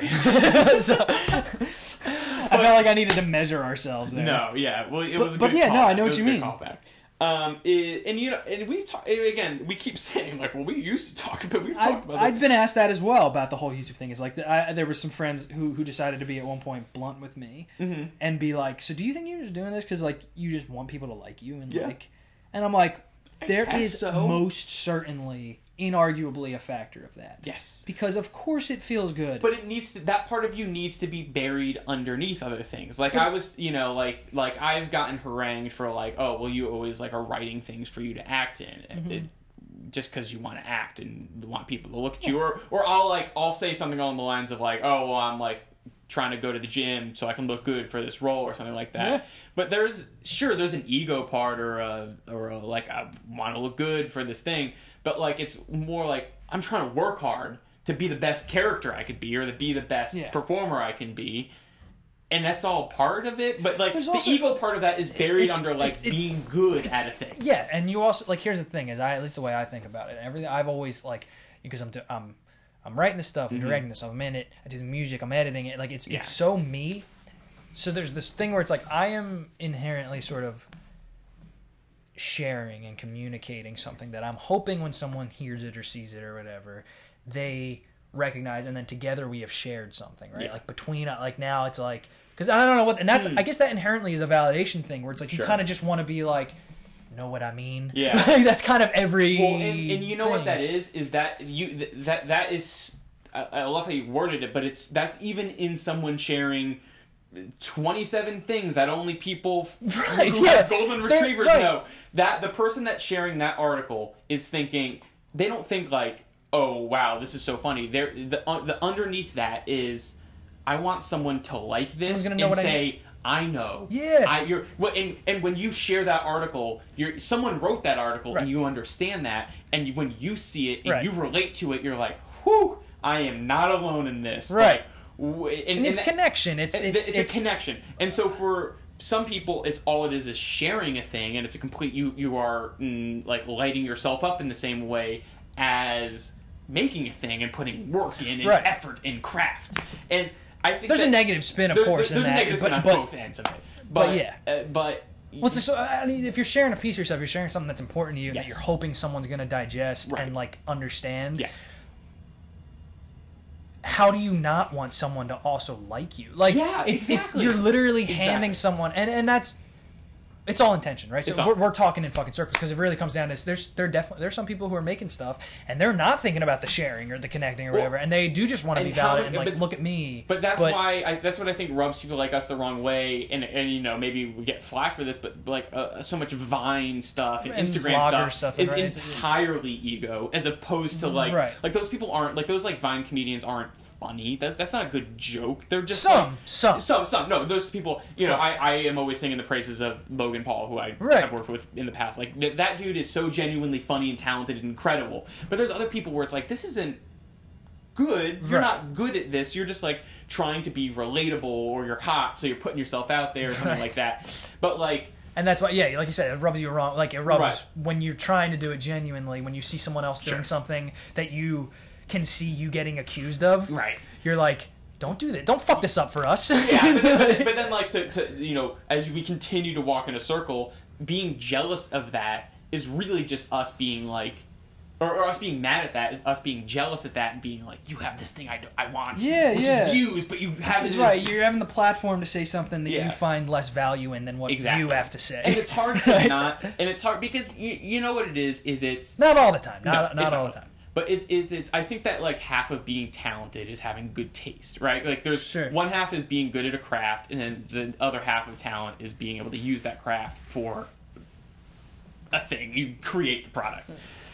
So you want to have people say you have good taste, and so when someone else is getting validated and being like they're so talented, all of a sudden their taste and their good taste is against your taste, and you get mad about that, and then it just it's an undeserving thing. Undeserving. It's when you're looking and you think it's not they don't deserve that. And who are you to judge, right? So it's like, who are we to say who deserves what? And that's why I'm always trying. I feel like the ultimate goal would be to come back around on that, and instead of being jealous, try to look at even some shorts I was watching the other day that may or may not have been the new form incubator shorts, looking at some of those and being like, wow, like I'm super inspired by these, even the ones where I thought they might have needed work or there was, a missed opportunity or something like that, being like, man, I'm inspired by this. And that's why, like, someone like Birdie and Sammy, like those dudes,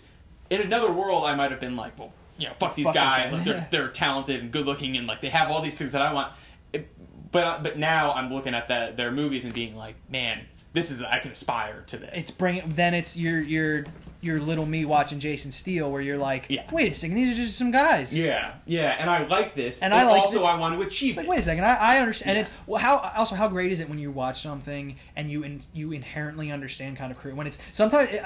There's a beauty in both of these moments where you watch something and you're like, I have no idea how you pulled that together and how you wrote that and how that works. I don't get it at all. Yeah. And it's awesome. And then there's the other beauty where you watch something and you're like, I know exactly what you did. Yeah. And it's still amazing. You still feel good and you feel like smart because you're what I mean? It's true. It's so how easy is it though when someone gets something and they deserve it? Like that's just the best. And again, who are we to decide who deserves what? No. But like that's where the jealousy thing ends, is when you watch someone as much as you can still be envious and be like, fuck, I kind of like I wish I had that. But it's what a load off your mind it is when you're like, but thank God they're good. Yeah. Well, that was like, and this will maybe be the last time I reference these dudes, but like the first time I saw Rocks That Bleed, I was just like, well, fuck. like this is fucking great. like pieces of shit. and I felt like totally like validated them, like liking it and them getting what they want. So, but yeah, it's a very weird. It is a weird thing. Well, I wanted to jump back because I was thinking about while I was peeing. I was thinking about the whole thing of like, I don't know, like when I said, you're sharing something, or how could you not care if people like you because it's part of you, it's you, like how to, there is inherently part of that. But I think I will give credit to the people who make stuff and like who don't give a fuck about really stuff, and I think who truly don't, who make stuff, and it's like there's a beauty in that. And I also think though that's not a thing to be idolized. I think that can come. Because there's a difference between not caring whether or not people like something or knowing you like what you did and so not caring how it's received, right? So there's definitely a difference there, because I feel like when people aspire to be that way, there's definitely like the Nocturne Alley version of like, you know what I mean? You make a slight wrong turn. Yeah. Well, isn't there some Walt Disney quote along the lines of like why would, like, some people are just doing poetry and something like that, like, why would I want to do that if no one's gonna, like basically saying something along the lines of like, I want people to see it. I want people to see it. I want to be entertained, right, sure. And there's part, like, I understand the attitude of like not being affected by like what, like if someone doesn't like it. But also, I don't know, because at the same time, like, you should be affected by if people don't like it. Like, I don't know, you should definitely take that in and No, but I learned stuff. I'm even through YouTube comments, which is not like a thing that I should take as a. No, but you not that you should ever be down about the work you put into the thing, but maybe understand like, oh wait, this. It's the I think I'm good, but I could be better. Yeah, right? yeah. I think back to good old Bruce Springsteen. Dude, I don't know why, but I almost said Bill Cosby. Good old Bill. Good old Bill. With his fantastic advice. Yeah, Bill Cosby. What a guy to aspire to be. What a bummer. Yeah, that is a big bummer, isn't it? In Comedians in Cars Getting Coffee, someone, I think it was Norm Macdonald, and Jerry Seinfeld, and Norm was like, do you think it's going to affect Bill, like, do you think this affects Bill Cosby's legacy, all that Cosby stuff? And Jerry was like, yes, I do. And so that's so weird to hear those guys talk about it, you know what I mean? I don't give a hell about Bill Cosby. I never liked the Cosby Show, had a real opinion on Bill Cosby, but then when it happens, it's just like, fuck. Like, Bummer. That's a hot take right there. Yeah, we're really covering all the bases with the fucking times here. So wait a second. Are you telling me Bill Cosby? It was a good thing I refilled my coffee so I could spit take it. So with your own work, I want to talk about it because you just had a new short come out, Hero, literally a day ago. Yeah, as of this recording. When do you think this is coming out? A week. Nice. So a week ago, as you're listening to this. A week ago, or a year ago if you're listening in a year. Or 20 years ago. Like, what are you doing? Right. Well. What's everything like? Yeah. In 20 years. How's Star Wars Episode 17? Oh Christ. Please, if anyone is listening to this in some like future dimension where Dom is a huge film director or something like that, and you've seen Star Wars Episode 17, I would love an email.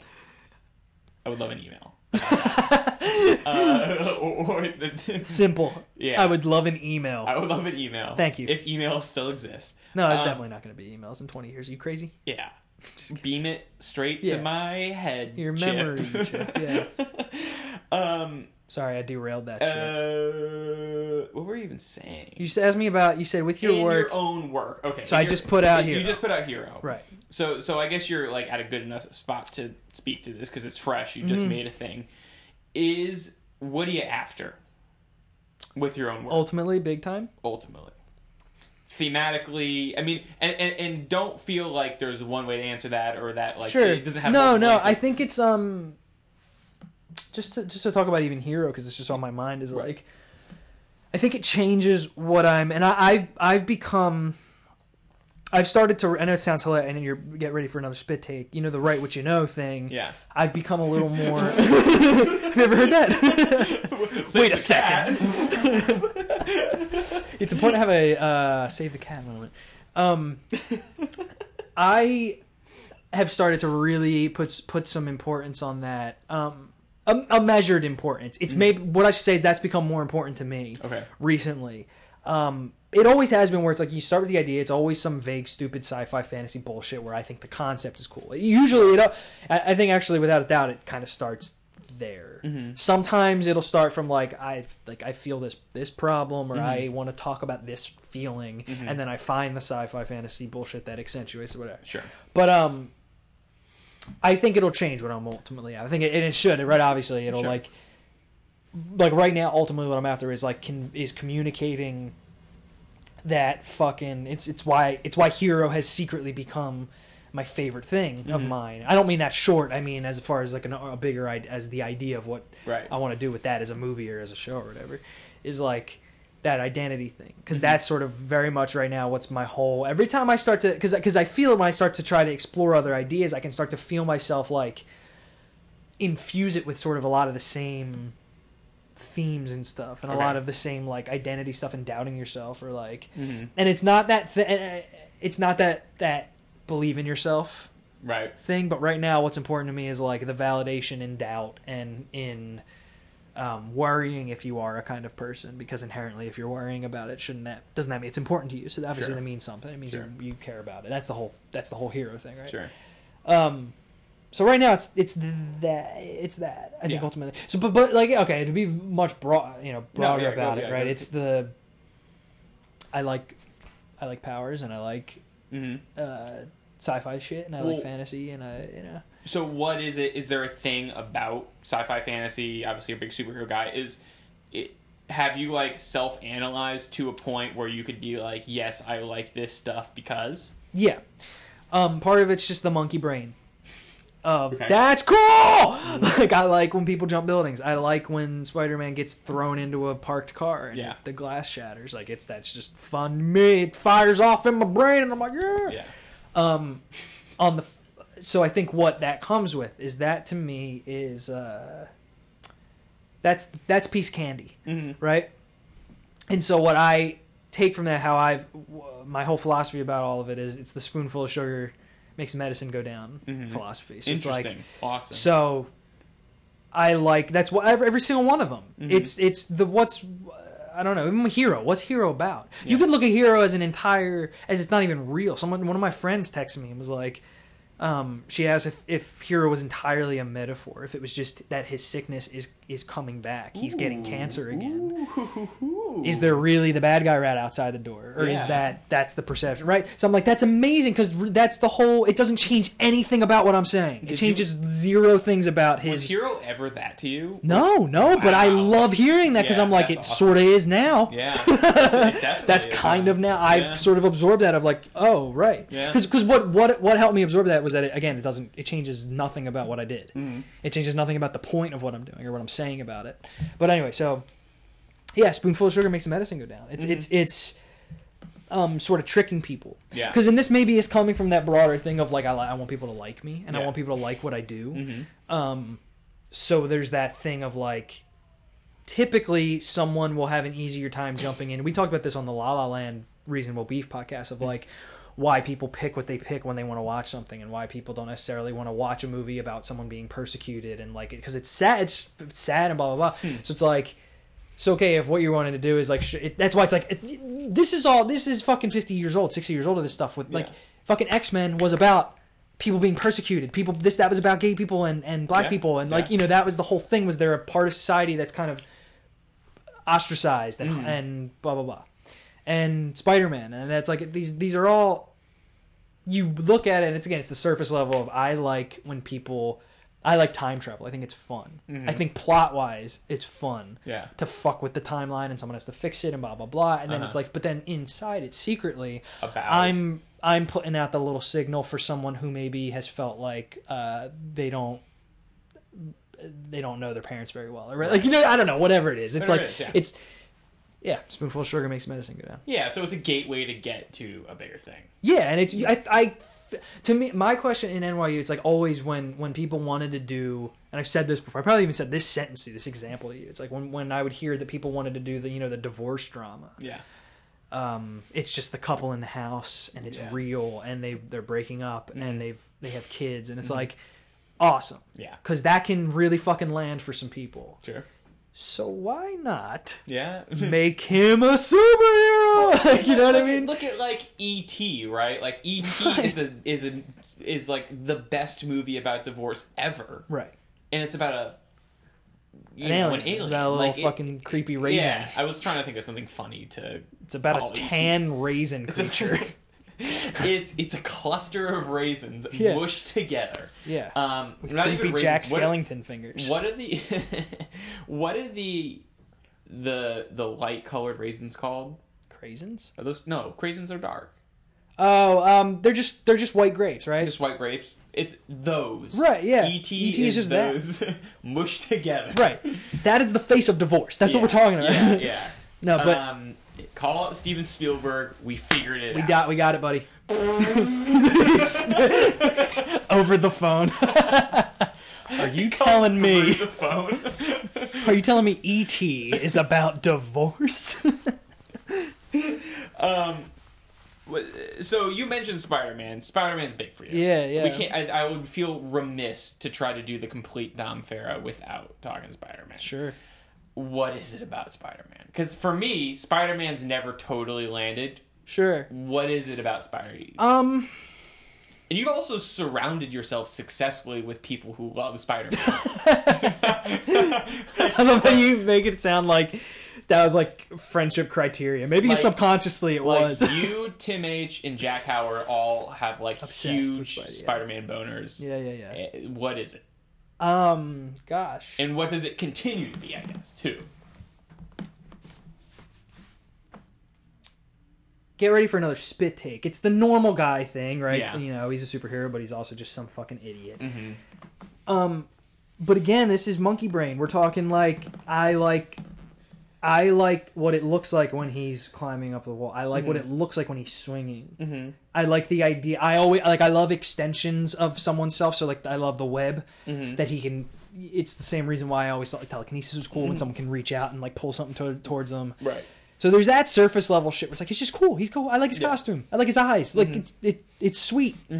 As far as a connector, I don't know. There's something. Maybe I was already feeling this way. Maybe it was just like I don't know. I've attributed like my personality to Peter Parker, Aladdin, and like I don't even know.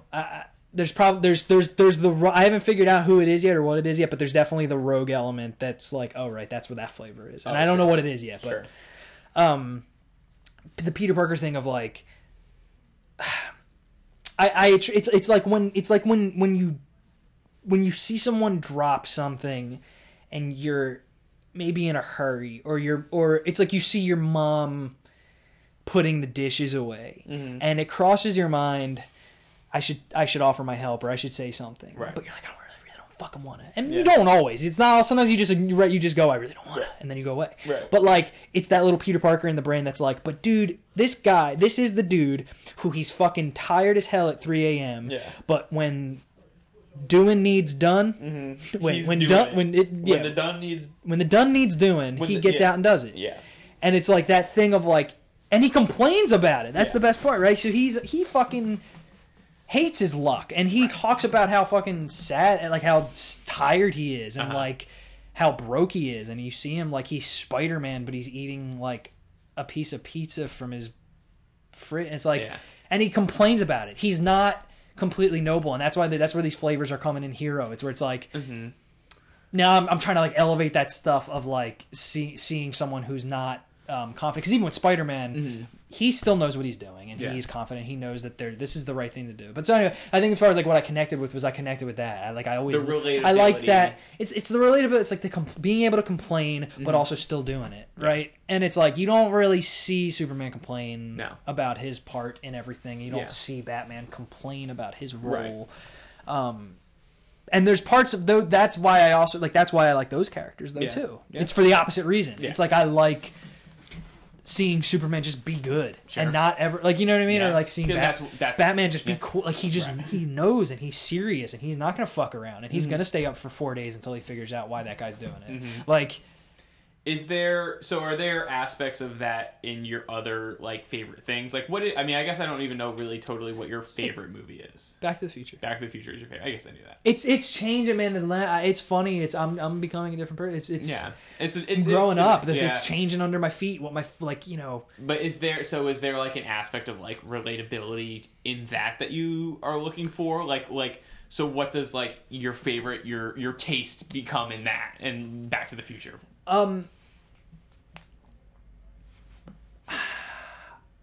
Back to the Future, I'm really not sure. I think that there's a lot surface level with that. Yeah. That's just fun. Because even its own, like, we're talking about intention again, too. Even its own aspirations. Back to the Future is not trying to change your life about the way you think about stuff. Not necessarily. You could, I don't know, I talked to Rob Zemeckis. Rob.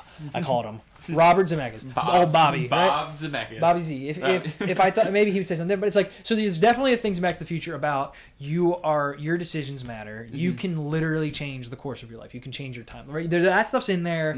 The belief, just go for it. You're in control thing. I love that, right? But on the other side of it, it is also just fun. Yeah. And it's just allowed to be a story that's fun to watch, and it's fun to watch him stumble and trip over the curb and like run and try and like, and he's freaking out and he's so stressed about it, and like, because it's funny, but you're excited and he's upset, and you're like, it's good. Yeah. Right? It's just fun to watch. Yeah. And it smells like with a lot of your own stuff, you're trying to be fun in that way. Yeah. I want you to still like. have a fun time, even in like something like Hero, where it's like it's all conversation, but I'm hoping that it's like kind of fun to just watch how those people talk to each other. Mm-hmm.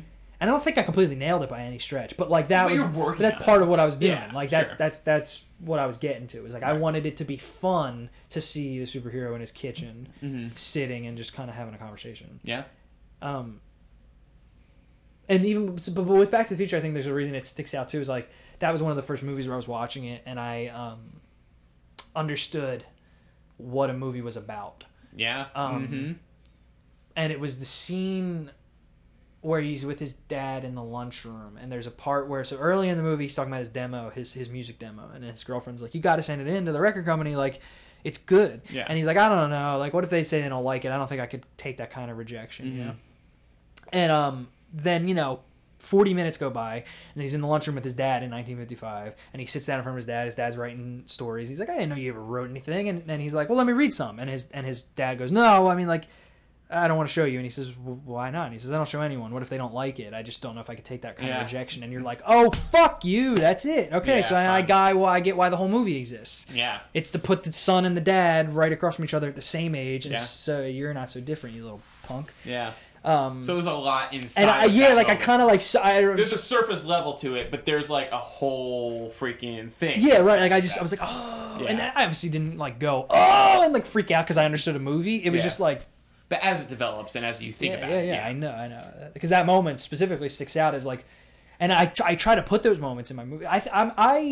The show don't tell thing is so dangerous sometimes because sometimes I feel like it makes you shy away from poignancy that sometimes should just be said. And there's the dark side of that too, because I think I've gone too far where I make people spell it out too often sometimes. Even in my features, like there'll be times where it's like, I love arguments. I love the argument scenes. I love when people cut to the core of each other. And I love like, even if you talk about Hero, just again to keep the examples recent, that whole movie comes down to that's not what your cape means. It's who you told people you are. Well, I was wrong. I was wrong, and that is it. I was wrong about who I am. Right. That's the whole fucking. Well, and you could maybe sell that around a million corners and not say that. Right.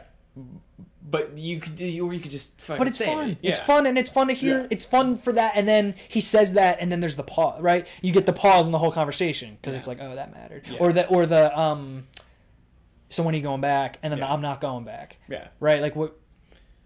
And then everybody like kind of lets that hang there, and it's like I love those moments in movies. Yeah.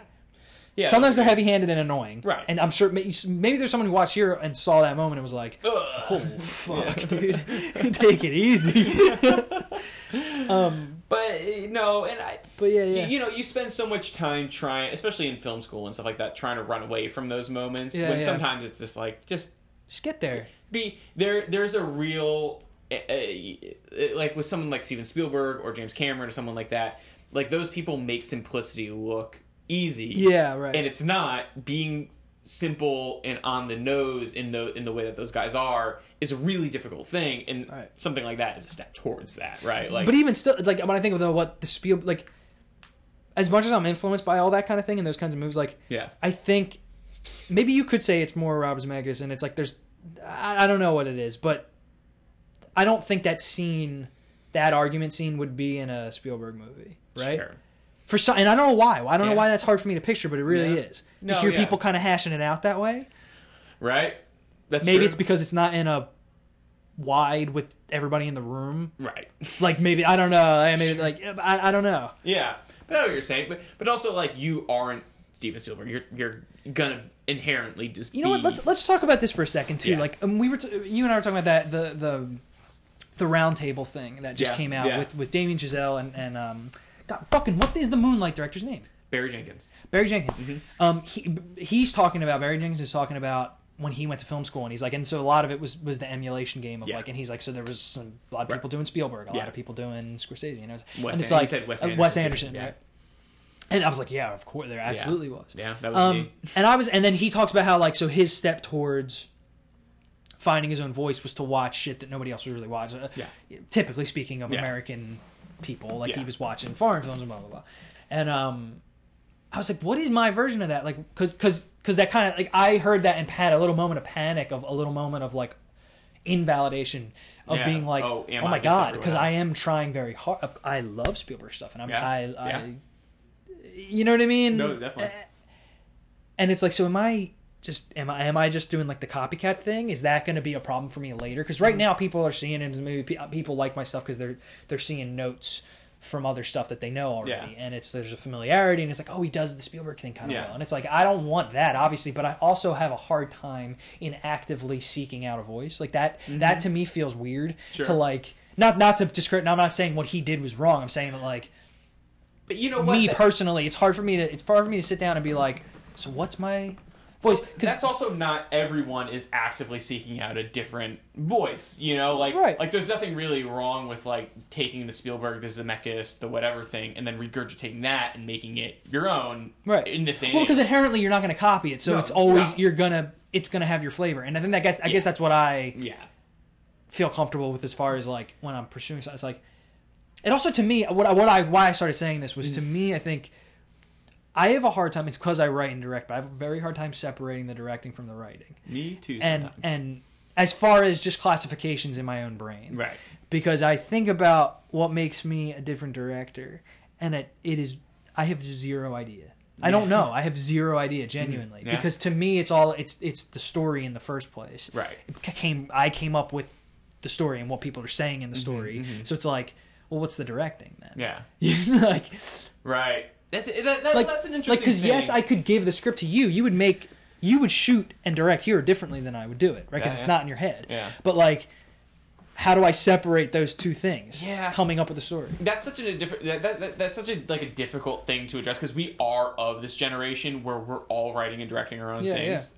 And I've wanted for so long to like be given a script and be like, direct this like short film, and to see how it would, but it's hard because I think it like to a big degree it's a visual thing, unless you're a director that isn't super visual. I don't think I am. And that's the other thing, is when I think about how I'm sitting down, to me it's very much, it's how do I make the script happen? Like, right. I'm just trying to tell the script. Right. Whereas, you know what I mean? Like, but that's also what separates so many people's different directing styles. Because for me, I do try to think about like, should we put different blinds on these curtains? Because I do think about that stuff. But I guess when I hear visual director, I think more like shot oriented, or like shot, or like a certain move or a certain angle, or like, and it's like I don't know. Directing is also a lot in like blocking and making a scene blocked in a certain way, or like there's a scene in Relativity where like I had both actors hold on to chairs as they were acting, because like it wasn't in the script at all, but when we got into the set and we were rehearsing it, I was like, both of you guys like hold on to these chairs and like use this as your crutch and like see where that gets you. Yeah. And so like it's maybe adding like a detail or something like that. And I guess I'm doing that and not know, but it's hard because it's still my It's script. hard to separate it and but maybe you'll look back around at something and be like, oh wait, yeah, like that was it. Like I was doing it the whole time, and I was. But it's like, even so, like I'm trying to think like visually. Like, so in the end, the movie opens. The end is a short film. Yeah. And it opens, and the whole thing is like, this kid's got a broken ankle, and a lot of it is alluding to that the broken ankle is the same as him like not getting over having dated someone, and fuck that, right? And so I open with the beginning of the movie is we're just kind of like following his feet, and we're following the broken ankle and everything. And it's like, that's maybe a way. That would be maybe a directing choice, right? But it's not, because that was how I wrote it. Script, right? I wrote it that we're following the feet. And but it's maybe how you showcase the feet, or when then how we I knew that I wanted the skateboard on that side, and then his Right. foot on the like. Well, What, it's I also don't know. because like when you're a director, I think that even when you get a script that you haven't written, you're going to have a go with the script, at least just in your head, where you're gonna adjust things and change things, and Sure. you're gonna find certain things to highlight. And it depends on how the script is written, if whatever that script is. So it is hard. And I think that is maybe like one of the things that I think like our generation of filmmakers needs to focus on, is like directing as a craft as opposed to directing as a byproduct of wanting to make a film. Yeah, and it's like, and again, I almost feel like I'm discrediting myself or something. No. And I don't mean to like. I just mean that I don't know what I'm doing yet. I don't. Sure. And when I say I don't know what I do, I mean I'm not able to recognize what it is that I do directing wise. And I think it might be it's just a tone. Right. I think it's a tone of the dialogue and how I Sure. because you could, I don't know. But we've also talked a little bit about how, like, the other day we were talking about we were talking about Zack Snyder. Oh no, you sent me something for the new Transformers, and you were Right. like, oh well, I think Michael Bay could make an incredible movie if it was given the right script. And for me, I almost don't think that that's possible. No offense to Michael Bay, who makes movies that are very fully realized and are very Michael Bay movies. But I think like the things that rub me the wrong way about those movies is like how women are treated and like how people talk to each other and how those scenes look, like how they're shot. And so him as a director, like how he sees the world is affecting where he puts the camera, a little higher, a little lower on this lens. Is it, how often is it going to cut? And so those are the tone things of a joke, or those are the things that are going, the timing of an edit.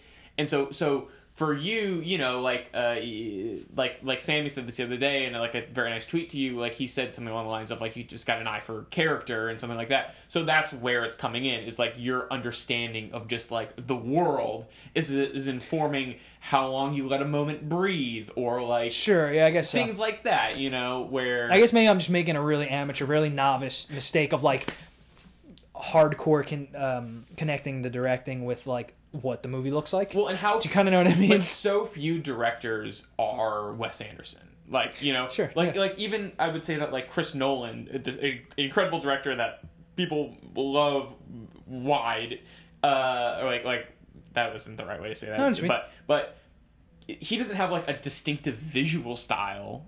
There's not like a thing where you're like, that's Chris Nolan, the Chris Nolan shot, you know, like and so someone like Spielberg, who doesn't write his own scripts for the most part, it's all about like him, you know, using push-ins or certain sequencing things to like help you understand and help you give it tone, I guess. Yeah.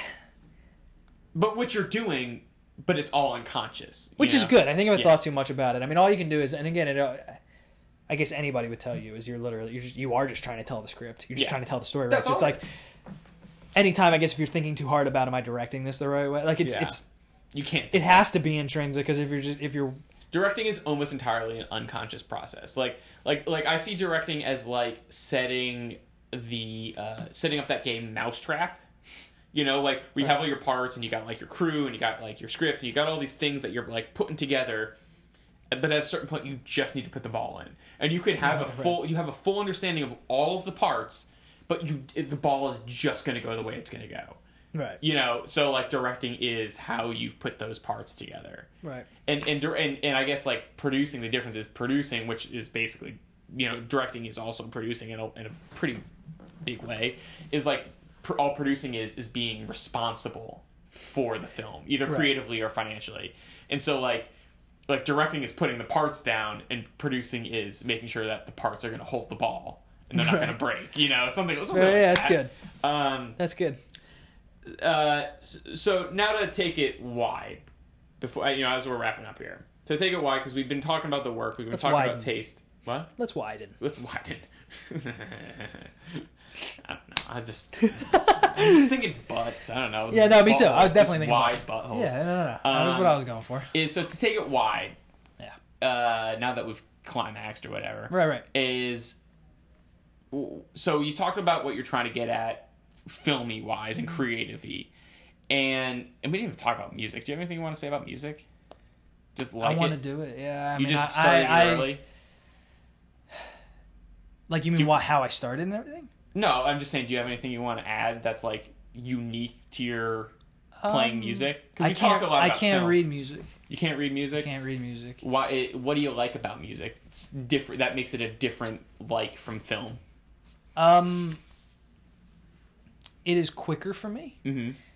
And a lot of the times more satisfying in a smaller way. Like, I can sort of add value to a very specific thing in a song, and again, it doesn't take very long. It doesn't take then the whole process of different characters and what they need and how they fit in a thing. It becomes this very like just singular, like I feel a thing, and I'm going to kind of fuck with my words a little bit to sort of allude to something or like make a big metaphor or whatever it is.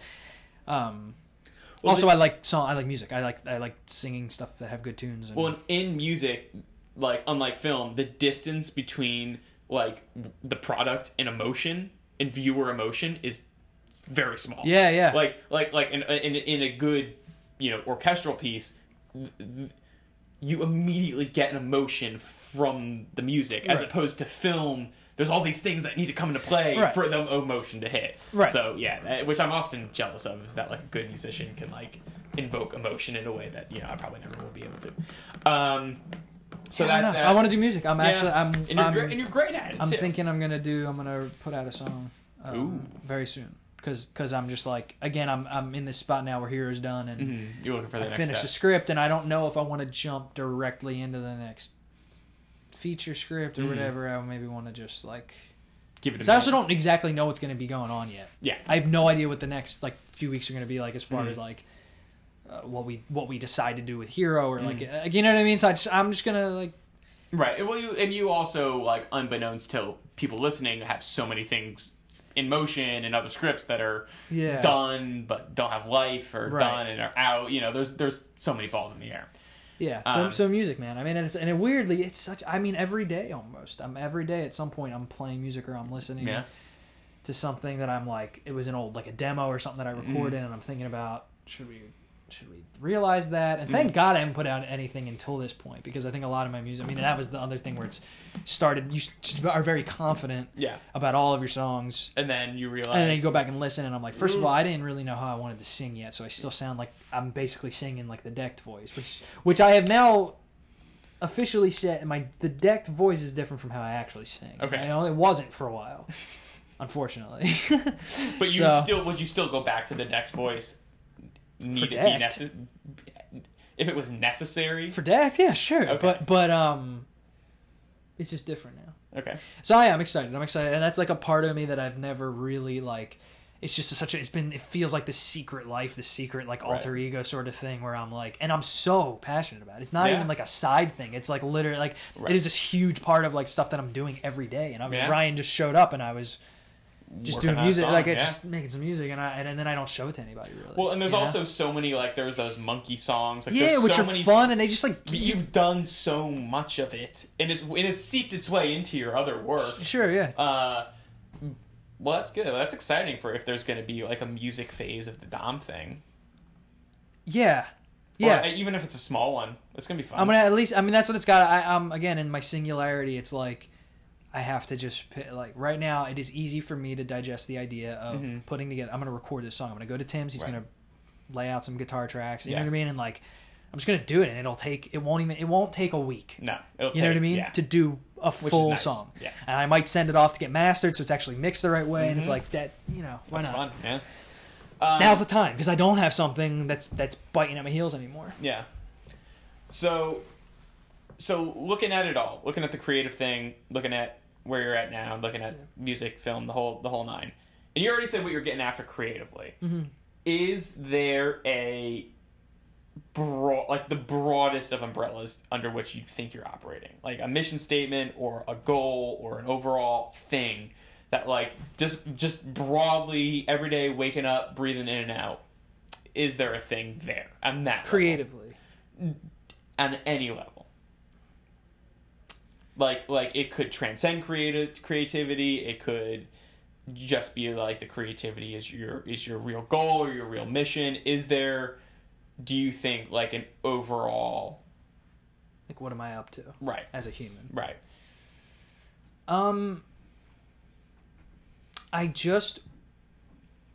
I've realized recently a lot of it has come down to again sort of chasing the highs of being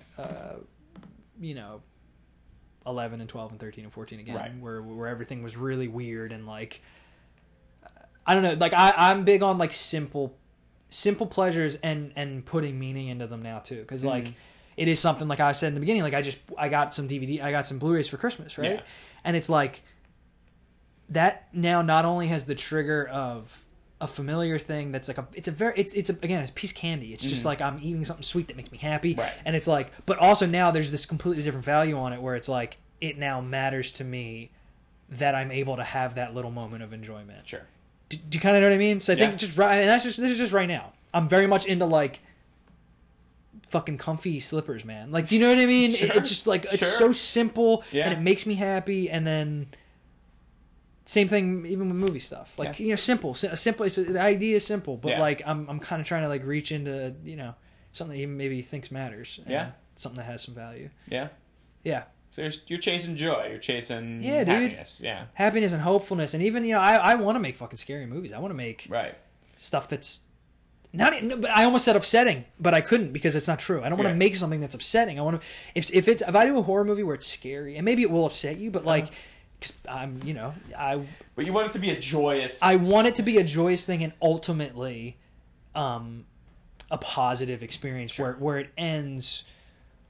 And this is maybe blasphemous for people who like horror movies. I'm going off on a little tangent here, but like, I get annoyed now watching scary movies that end with "but the monster's not dead" or "but the guy's not dead" or "but they're gonna come back" and it's like, fuck off, because you took me through the whole hell. Thing. Yeah. You brought me through this thing where I was so genuinely invested and scared, and it wasn't enough, and I had all of that right. Yeah. Now let me end this with that they're okay. Yeah. And that's just me, though. That's me personally. Yeah. So it's like, and just not to ruin anything for you. And I'm not saying there will not be stakes and there will not be consequences of the adventure. Let it but end. Like, if I make something like that's a horror movie, it will end ultimately with someone having come to some sort of like different spot in their life in a largely positive way, or has learned something. Right. And even if it's grim what they've learned or whatever, it's like, but now we move on and now we continue, right? Sure. So it's like that's. You want there. You go. Yeah. Well, that totally that was a good way to sum up the Don Farah thing. In that example, that's good. I got two more for you. Before we wrap the damn thing up. Go ahead. The first one. I just gotta ask you about Space Frogs, dude, because it's like my favorite video. Do you have anything you want to say about Space Frogs? Do you want to say why you did it? Do you want to? Honestly, I just played. I think I sat down and was like, I want to do a funny thing, like a funny song thing, or like an animation, whatever it was. Mm-hmm. And I started playing that little like 80s riff. It just was like, it came about all very like organic. I was just sort of like fucking around, and then I liked the way that sounded, and then I liked the way that sounded. I added in the drums, I added in some like things, and then I was like, well, what do I want this to be about? Space Frogs. And I was like, you know what it is? Was Space Frogs a previous idea? No. It was just right there. I think I don't remember now. Even at this point, it's been like a couple of years. So it's like, but I think it was probably when I was a boy, I was not a frog, and I was like, there we go. Yeah. Yeah. I just gotta I couldn't do the complete Don Farah because I watch Space Frogs often. Yeah. I make people watch Space Frogs often, and I almost feel like it's not funny enough, like, because it's just sort of like it. But it's really it just is good. It's really good, and if someone hasn't seen Space Frogs, I really recommend you click on over to Space Frogs. What a time to be alive. Yeah, it's real. When I did the podcast with Cam, I was like, I made him watch Space Frogs immediately after we finished because it came up. And I was like, you gotta watch Space Frogs. Sorry that happened to Cam. And the final one, and this feels like almost worthless in a 2-hour conversation filled with incredible tidbits. But I've just been just as a way to get out of the seriousness and out of like the foo-foo-ness of like talking about like, well, what are you trying to do in life? Creativity is what's your favorite ice cream and why? I like the why. That's a good one.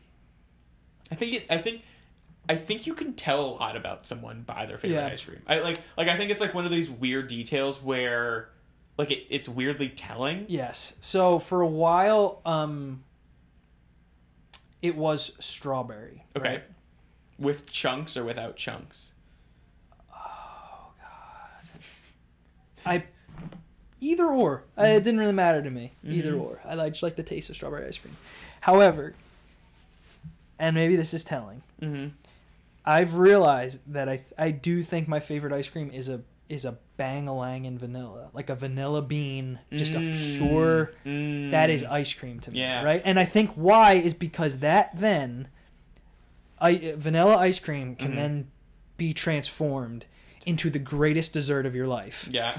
With external things. Like, it doesn't matter. Like, you can put it on fucking anything else sweet. Vanilla ice cream goes well there. Yeah. I'm positive about it. Anything. Well, because it could go with a warm thing. It could go with a fucking warm thing. It could go with... And it's amazing on a warm thing. But you could put any topping. God, any topping. anything. Any topping. And any, vanilla like, ice cream is there for it. And it makes... And it's happy about it. Could you... Is there a world where you could do savory with ice cream? Does that exist? Of course. I mean, think about... bacon ice cream. You could do... Oh, you mean like a full flavor that's savory? Well, and not necessarily... Well, you know, there's like, you know, salted caramel where it's like you definitely can taste the salt, or like even vanilla ice cream. If you put salted almonds or something in the vanilla ice cream, you better goddamn believe it would be great. That was as deliciously telling as it I'm glad. Honestly, and as soon as you said, I think it's telling about a person, I was like, oh, this is maybe starting to make some sense. Yeah, figured you out. Well, that's it, man. You want to add anything? Do we miss anything? Do we miss anything big? There's gonna be another one of these, and it's gonna be months before that happens. But there'll be a fresh crop of stuff. I don't think we miss anything. Good. We did the full. I mean, maybe in the next one we'll talk like we missed sort of us personally, like our relationship. We missed our relationship, but we talked so much about you that it was like... We also... I hopefully it's telling, at least in the allusion to how many times we said the sentence, and I've talked to you about this before. Right. Which is a lot of our... This is a lot of our relationship, like just talking about this in these big grand, like, about what it means to try and write shit in, like... Right. Well, and these big grand arcs, and what we've done now in the saga of you being on this podcast is that, like, the next one we don't need to talk Dom Farah. Right, exactly. Now we the can next one. Well, because also think about how even 2 days ago, we'll get together, even being like, we're gonna work. We're just gonna work in the same room, and then we'll go off on some 3-hour riff. Yeah. And it won't stop. Like, it'll be like 3 hours in, and it'll be like, oh, we've been just riffing for 3 hours with unused laptops in our backpacks next to us. Yeah, usually as it sad laptops that thought they were about to be used for art. But instead, no, they've just been used for space flies. Yeah, right. Oh, what a disaster. Well, there it is. Dom Farah, the man, the myth, the legend. You want to sign off with anything? I don't have to sign think so, off. man. You want to plug anything? Nah. Watch Hero. I don't know. Yeah, watch Hero. Watch Hero. Watch Spider-Man episode. Yeah, watch Spider-Man. No, honestly, that's my plug. Go watch Spider-Man. The person who's watching 20 years from now can watch Spider-Man The Darkest Day, directed by Dom Farah and starring a clone of Dom Farah. You think my Spider-Man movie would be called The Darkest Day? I don't know. If you were to make a Spider-Man movie, what would it be called? Like right now.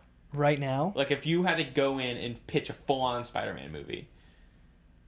It's hard. I'm never good with those like additional titles. You know what I mean? Okay. I like simple. Okay. My Spider-Man movie would be like The Spider-Man. Do you know what I mean? Yeah, you know what? That's funny because my Batman movie would be called The Batman. Right? Yeah. It's just I have a hard time. Like Homecoming. Who thinks of that? Like, I don't know. It feels like... I don't like Homecoming. Like, it would be like... I don't know, man. Like Spider-Man... like... Midnight or something. Like, do you know? Yeah. I don't know. Like, but that sounds stupid. Like, I don't fucking know. Midnight's kind of cool. Spider-Man Midnight? I don't know. Midnight's kind of cool. I don't like Homecoming. Yeah, I don't Homecoming care about it. Homecoming feels like just a waste. Like, it was like, really, you couldn't just call it fucking Spider-Man? Or like the amazing... Or like the Spectacular Spider-Man. Yeah, the you couldn't do that. Marvel's Spider-Man. What is Homecoming? Like, fuck you, what is Homecoming? Because there's a homecoming in it. Great. Like a homecoming dance. Who cares? The logo's kind of shitty, too. I don't love the logo very much. I saw it, like, because the company I used to be working at was, like, working on that logo. Yeah. Now I'm insulting someone I used to work with.